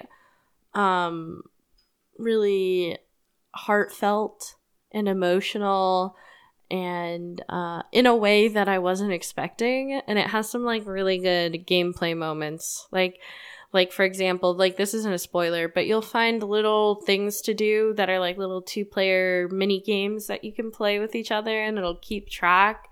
And like, sometimes you'll find interactable things within the environment. So like, you could find a seesaw, and we found this seesaw, and one person gets the ability to get big. And so we're like, oh yeah, launch me on the seesaw. It'll probably get me to a collectible, right? Nope, wrong. That shit launched me into space, motherfucker. And you get a Chivo for it, and it's just really fun. It's a cute game, and I could not recommend it enough. It really put a smile on my face. Okay. Number 2 for me was Fall Guys. Yeah. Fall Guys was so much fun. It's a little difficult, but like, once you figure out the mechanics of it and what you're supposed to, like, the end goal of the game, it's really enjoyable, and it's just mindless, and you can play it just to kill time, and that's what I did it for. Fuck yeah. Fall Guys is pretty great. I'm a huge fan of it. All right. Number 1, winners. Winner, chicken dinner. Twice. I made the same joke twice. I don't give a fuck. My number 1 goes to Resident Evil Village. Vampire goth mommy, big titties. I love you, Lady Dimitrescu. Not only because of her, obviously she's like a big marketing push, but on a serious note, Resident Evil Village is, to me, a spiritual successor to Resident Evil 4, which is my favorite Resident Evil game of all time, which has quickly made its way to like one of my top 5 favorite games of all time. It's just fantastic. And so to see that in a modern setting with this like first person perspective and this new character, it's just really cool to have a spiritual successor to something, to have something that feels so familiar but so new at the same time. The story is just as wacky and as fucking crazy as you would expect it to be, and I love every minute of it. The only reason that I would maybe like knock on it is that maybe there's too many characters. And people who've played the game will understand. Like, each main villain has like an area. And it feels like there's too many areas. Maybe they should have focused on like maybe 2 or 3 of the main 5 or 6. I think it was 5. But yeah, other than that, like, it's a fucking great game. Lady Dimitrescu was a sensation. And I had a great time with the game. It was fun. It's a fun game. Truly. Yeah. Give me that winner. My winner, Ghost of Tsushima. Oh. I haven't been really I don't know. I go back and forth into the gaming world, and I always find games that I want to play, and I just put off playing. And Ghost of Tsushima was one from 2020 that I really wanted to play, and it would have been Resident Evil if I'd given it more time. I was playing it at my friend's house, and I don't do very well with like first person shooter games, like that perception.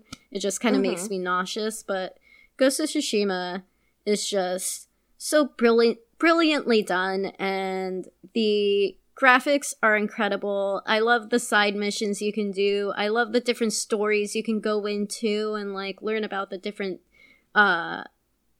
style work of samurai life. I don't know. It's a great game. It kept me quite busy for the times that I was sick. Yeah, Ghost of Tsushima was definitely one of my favorite games that year when it came out. It's fantastic. And it could technically count for 2021 because I believe the director's cut came out in 2021, which has additional side missions and DLC content. That's the one I got. Yeah, so technically you could say that, yeah, it's fucking 2021.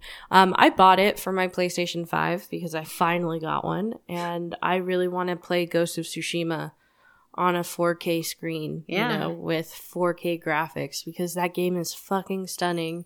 The music is stunning. The story is impactful. And the gameplay is really tight. It's a fun experience, so I'm glad you got to play it. Hell yeah. All right, we're getting into it. This is what, the last 3? Yeah, it's wow, it's the last 3 categories. We've been talking for a while. Yeah, thanks so much for hanging in there with us, you guys. Yeah. But we're in the last 3 categories, so let's get into it. Okay, so we talked about things that we really enjoyed watching. Now it's time to talk about shit that we wish we haven't that we didn't watch. Would you like to go first? Sure. So this category is worst things I've watched. Number 5 goes to Wheel of Time by Amazon Prime. I was very disappointed with this series that I still haven't finished the last 2 or 3 episodes. I tried to give it a fair shake, but like it's hard to watch something when you know that the superior version is just sitting on your bookshelf.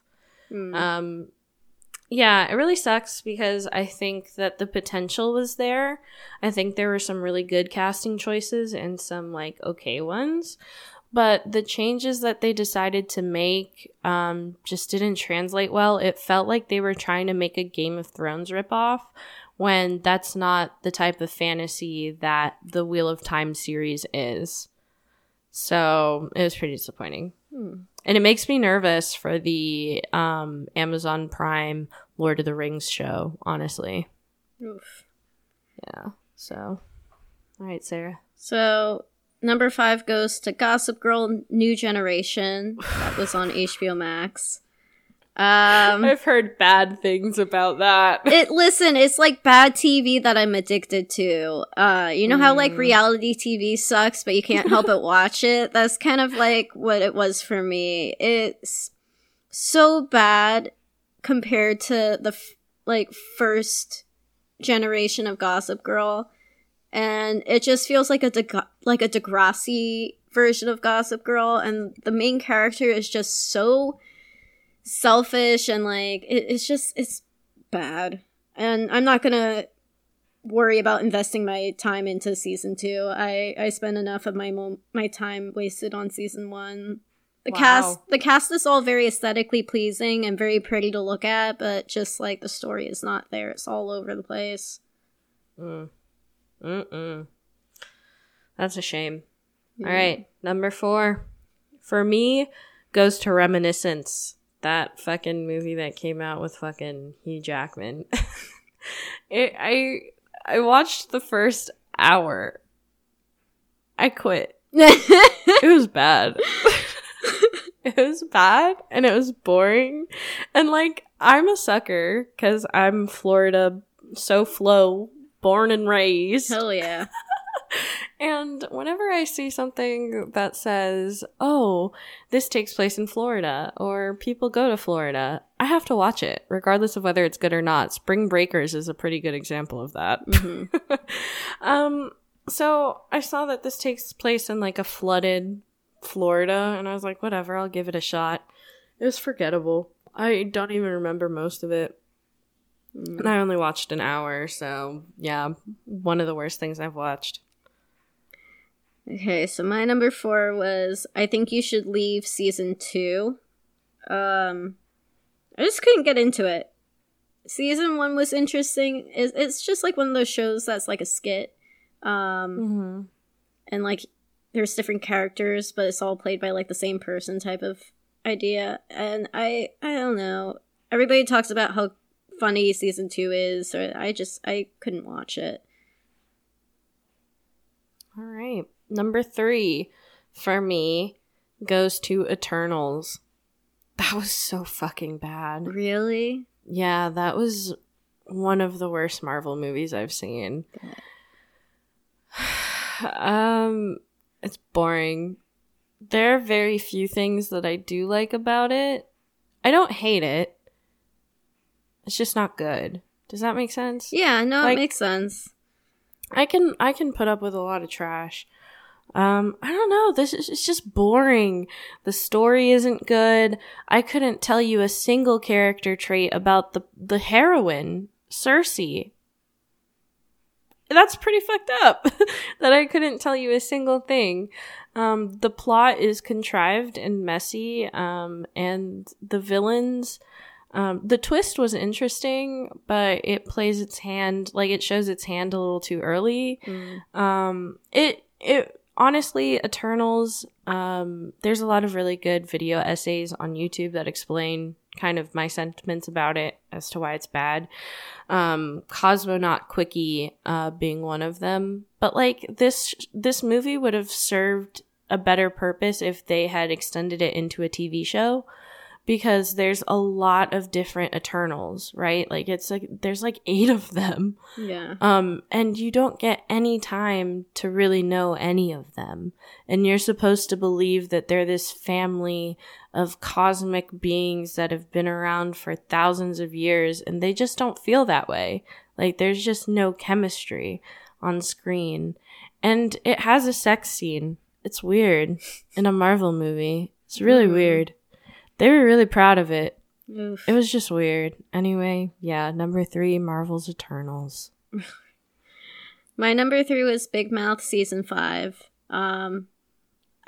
Controversy. I love Nick Kroll. I love John Mulaney for the most part. I'm able to.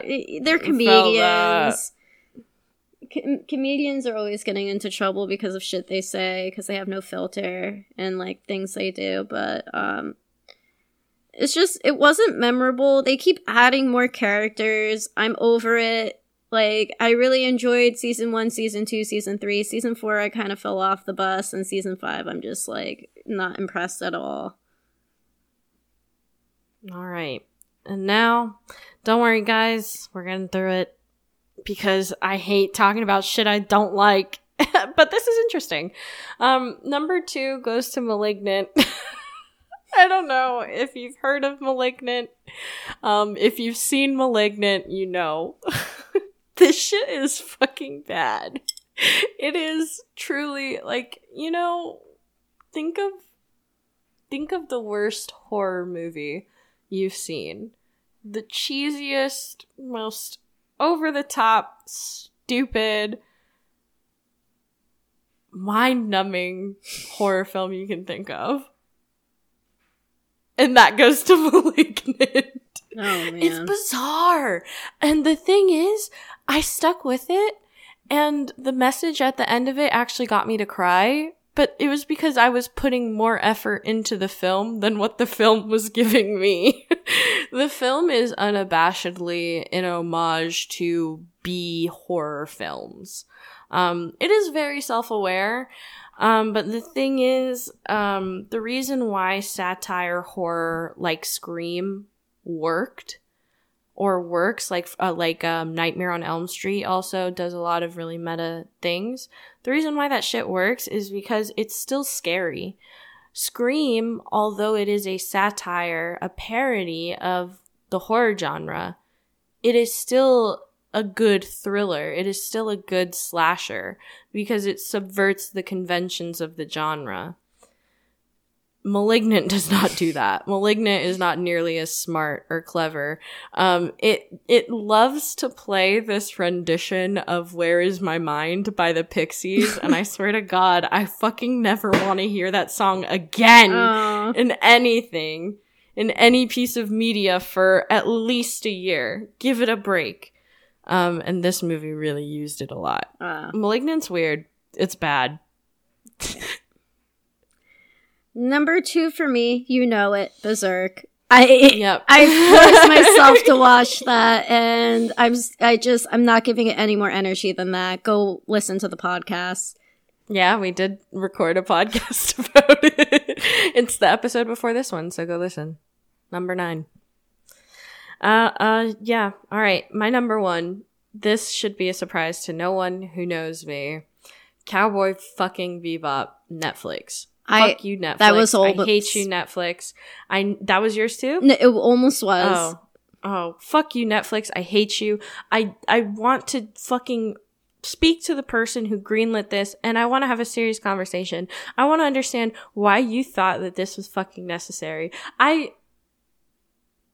don't... I'm so hurt by it. I'm so offended by it.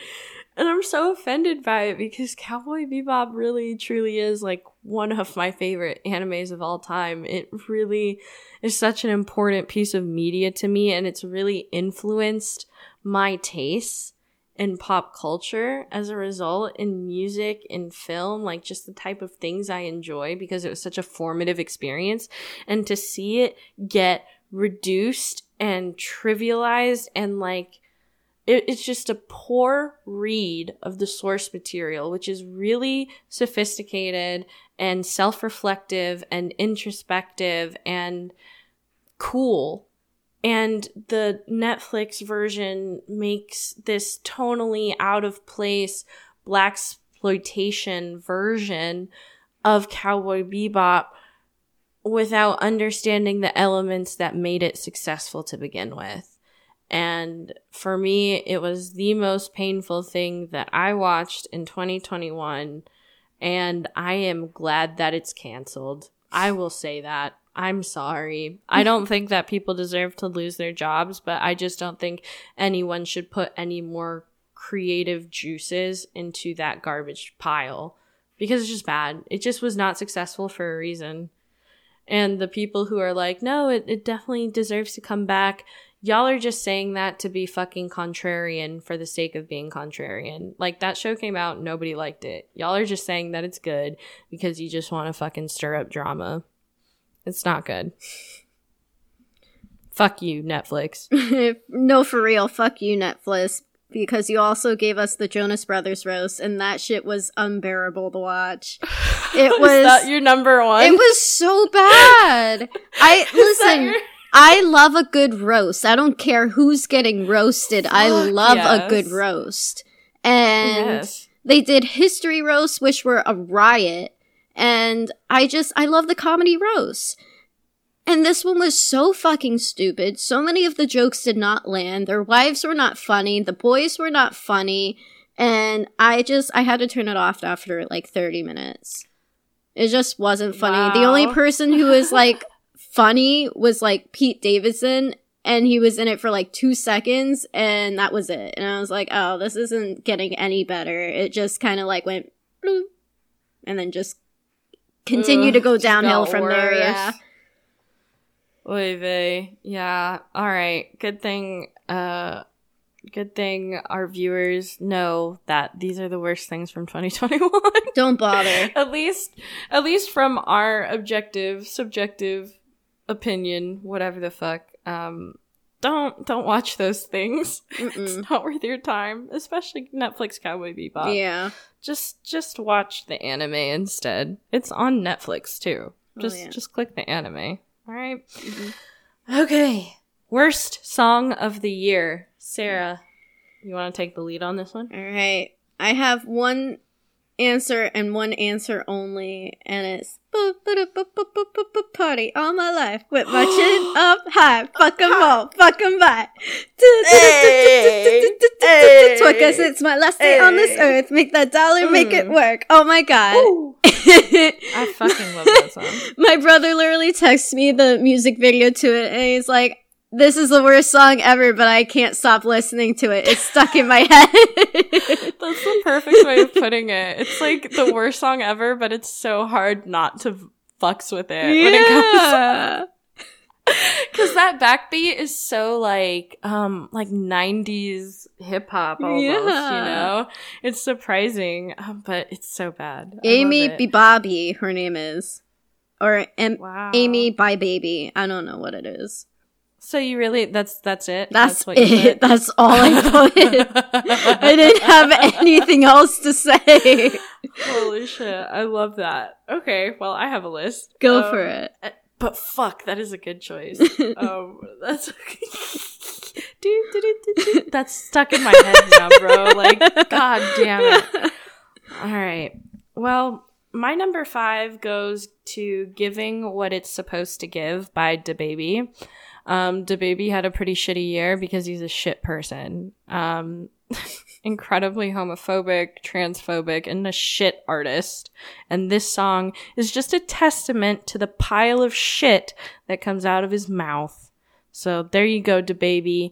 2021, worst song of the year, number 5, because you aren't even fucking good enough to be my number 1. Tell him. All right. Next one. Who else sucks? Number 4 goes to the worst country song of all time. And that's literally what it's called. Alright. And the thing is, like, I can't tell if it was written seriously or ironically. And they probably think that's what makes it funny, but to me, it just makes it sad. Yeah. So, it's bad.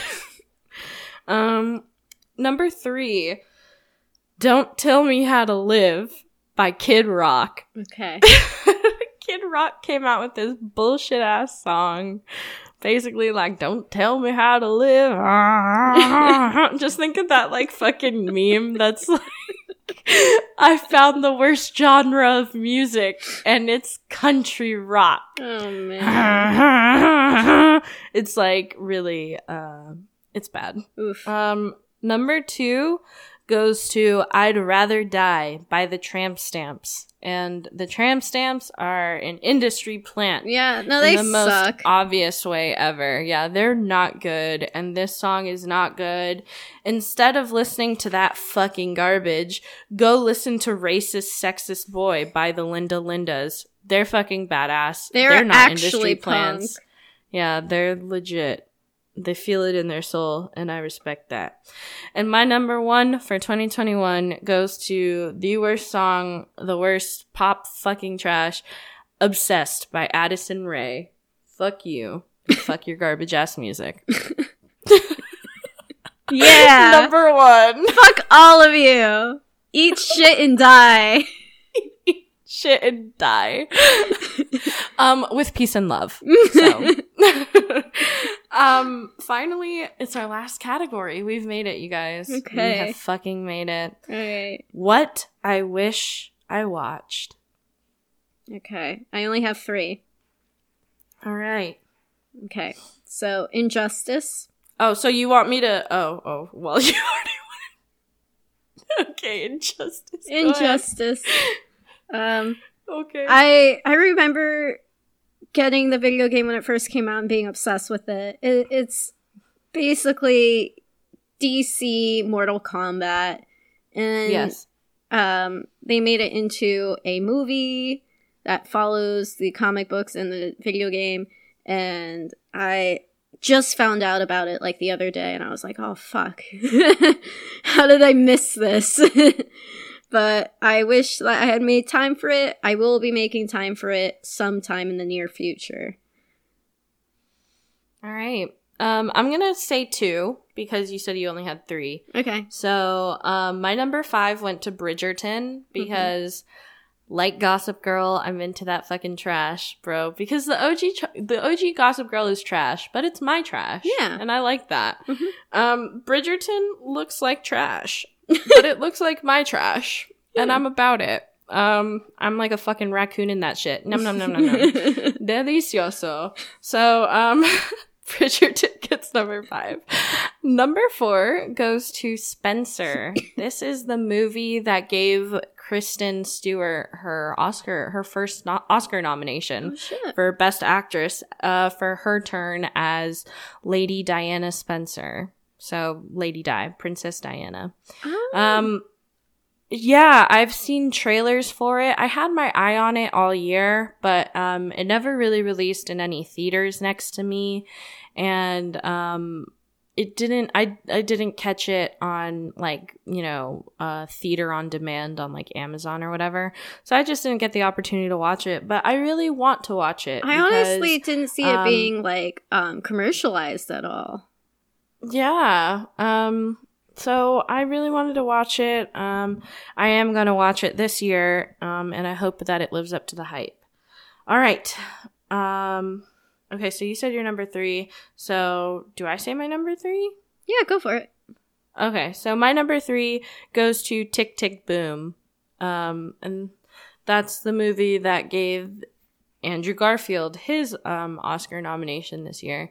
But it's a musical of Jonathan Larson's life. And Jonathan Larson is the writer-composer of the musical Rent. Mm-hmm. And Rent was a very influential part of my life growing up as a teen, we sang Rent songs for our fucking senior choir show, bro. Like, Rent is in my soul. And so to see a really cool musical biopic about Jonathan Larson, I should have watched it in 2021, but I didn't have the time, so I wish I watched it. Bummer. Number 2, Spider-Man No Way Home. I really wanted to see it. Got the flu, and then after getting the flu, got COVID, and then after having COVID, just never made time for it, and then I think it finally just left theaters, so now I gotta wait. But I wish I had seen it when it had come out. You'll watch it. You'll get to watch it eventually, don't worry. All right, my number 2 goes to Physical, which is a TV show on Apple TV. I used to have Apple TV because I got it for free for some fucking reason. So I had it free for a year, and that expired. I didn't bother renewing it because, honestly, at the time, there wasn't much on Apple TV that I wanted to watch. And then I saw an ad for Physical, and then I got really pissed that I didn't keep my Apple TV. I still haven't watched it. I still haven't renewed my Apple TV. Maybe I can just like binge the whole season at once, but it's about like, it's got Rose Byrne, the mom from like Neighbors. You remember Neighbors? Mm-hmm. With Seth Rogen, his fucking wife in that movie. She's funny. She's cute.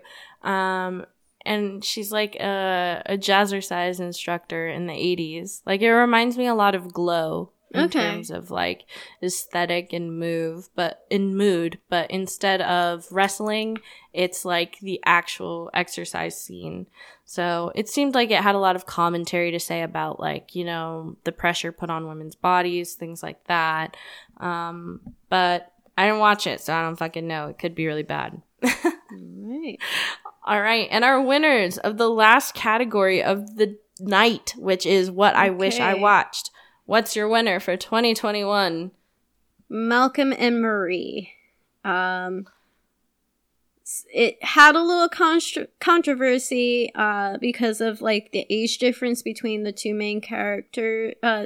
leads, but I honestly don't see what the big deal is. Zendaya is like 24, 25, and she's playing an adult who is married, and it just looks so visually beautiful. And I love both of those actors, and I meant to watch it when it came out, and I just never got around to it. But yeah, I love movies that are shot that way. It's just like very much like a one scene scenario type of style, and at least that's what it's giving off. Yeah. It seems, because they filmed this movie while quarantine was in effect. Mm-hmm. So they had these really crazy COVID precautions, and it's like only 2 people. It's only Zendaya and, what's his name? It's Denzel Washington's son. Yeah. What's his name? I'll look him up. I'm so sorry. No, you're fine. Something David Washington. I can place his face. I cannot place his name. He was also in The Black Klansman, which was a great film. It was an excellent very good film. Hold on. Maybe John David Washington? John David Washington, yes. Yep, there we go. It took me a second. I really had to fucking work through that one. Woo, but I got it. I am a fucking god. You cannot play IMDb with me. I am the fucking champ. Yes, it was directed by Sam Levinson, and again, music by Labyrinth. The guy from Euphoria. Yeah, so... Yeah, that's the same team from Euphoria. That's crazy. So, can't go wrong. Oh, man. I would love to add that to my list. I'll make a note of that. Malcolm and Marie. I forgot, honestly.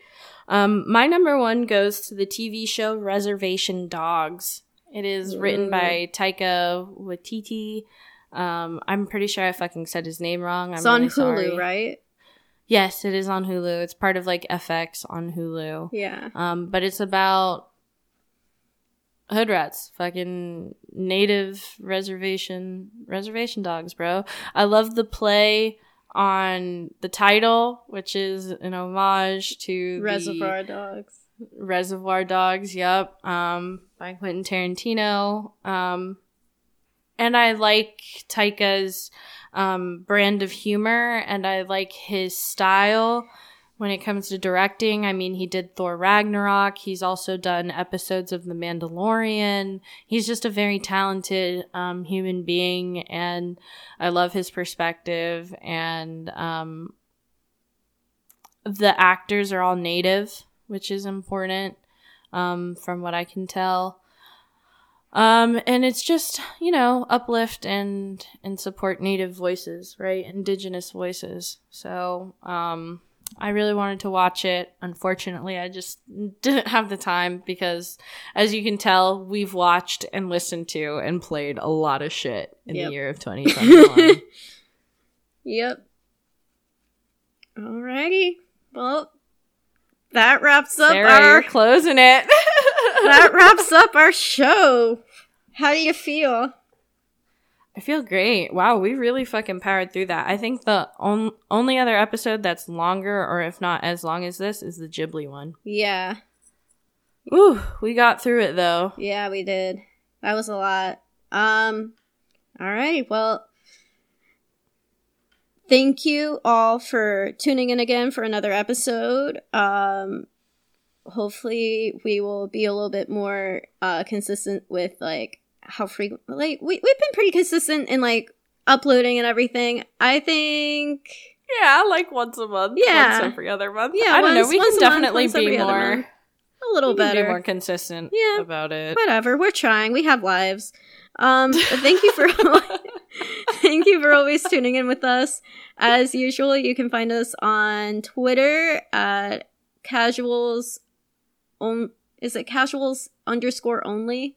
At at casuals_only. Tweet us, let us know what we should watch, what you think. Remember to leave reviews on Apple as well as Spotify, and give us a follow on some of our other things. I have been posting a lot on my art Instagram recently. I have been doing a little bit of graphic design work, so go check it out. I love your art. I've been pretty active. I'll probably be posting a lot in the near future as well. That's at The Cosmic Punk on Instagram. Shannon, you want to plug your Twitch? Yeah, so my Twitch is twitch.tv/cybershannon. But I also have a Twitter now that I can plug. So you can tweet me at casualshannon. Hell yeah. And that'll just be like my podcasting account. So yeah. Sweet. There you go. Awesome. Well, until next time. Stay classy. I'm Shannon. San Diego.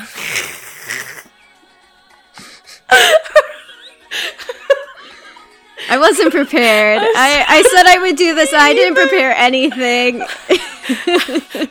I just go, I'm Shannon. Yeah, everybody fucking knows that. All right. On the real. We'll see you next time. Bye. Thank you. No sponsor this week. Bye. Bye.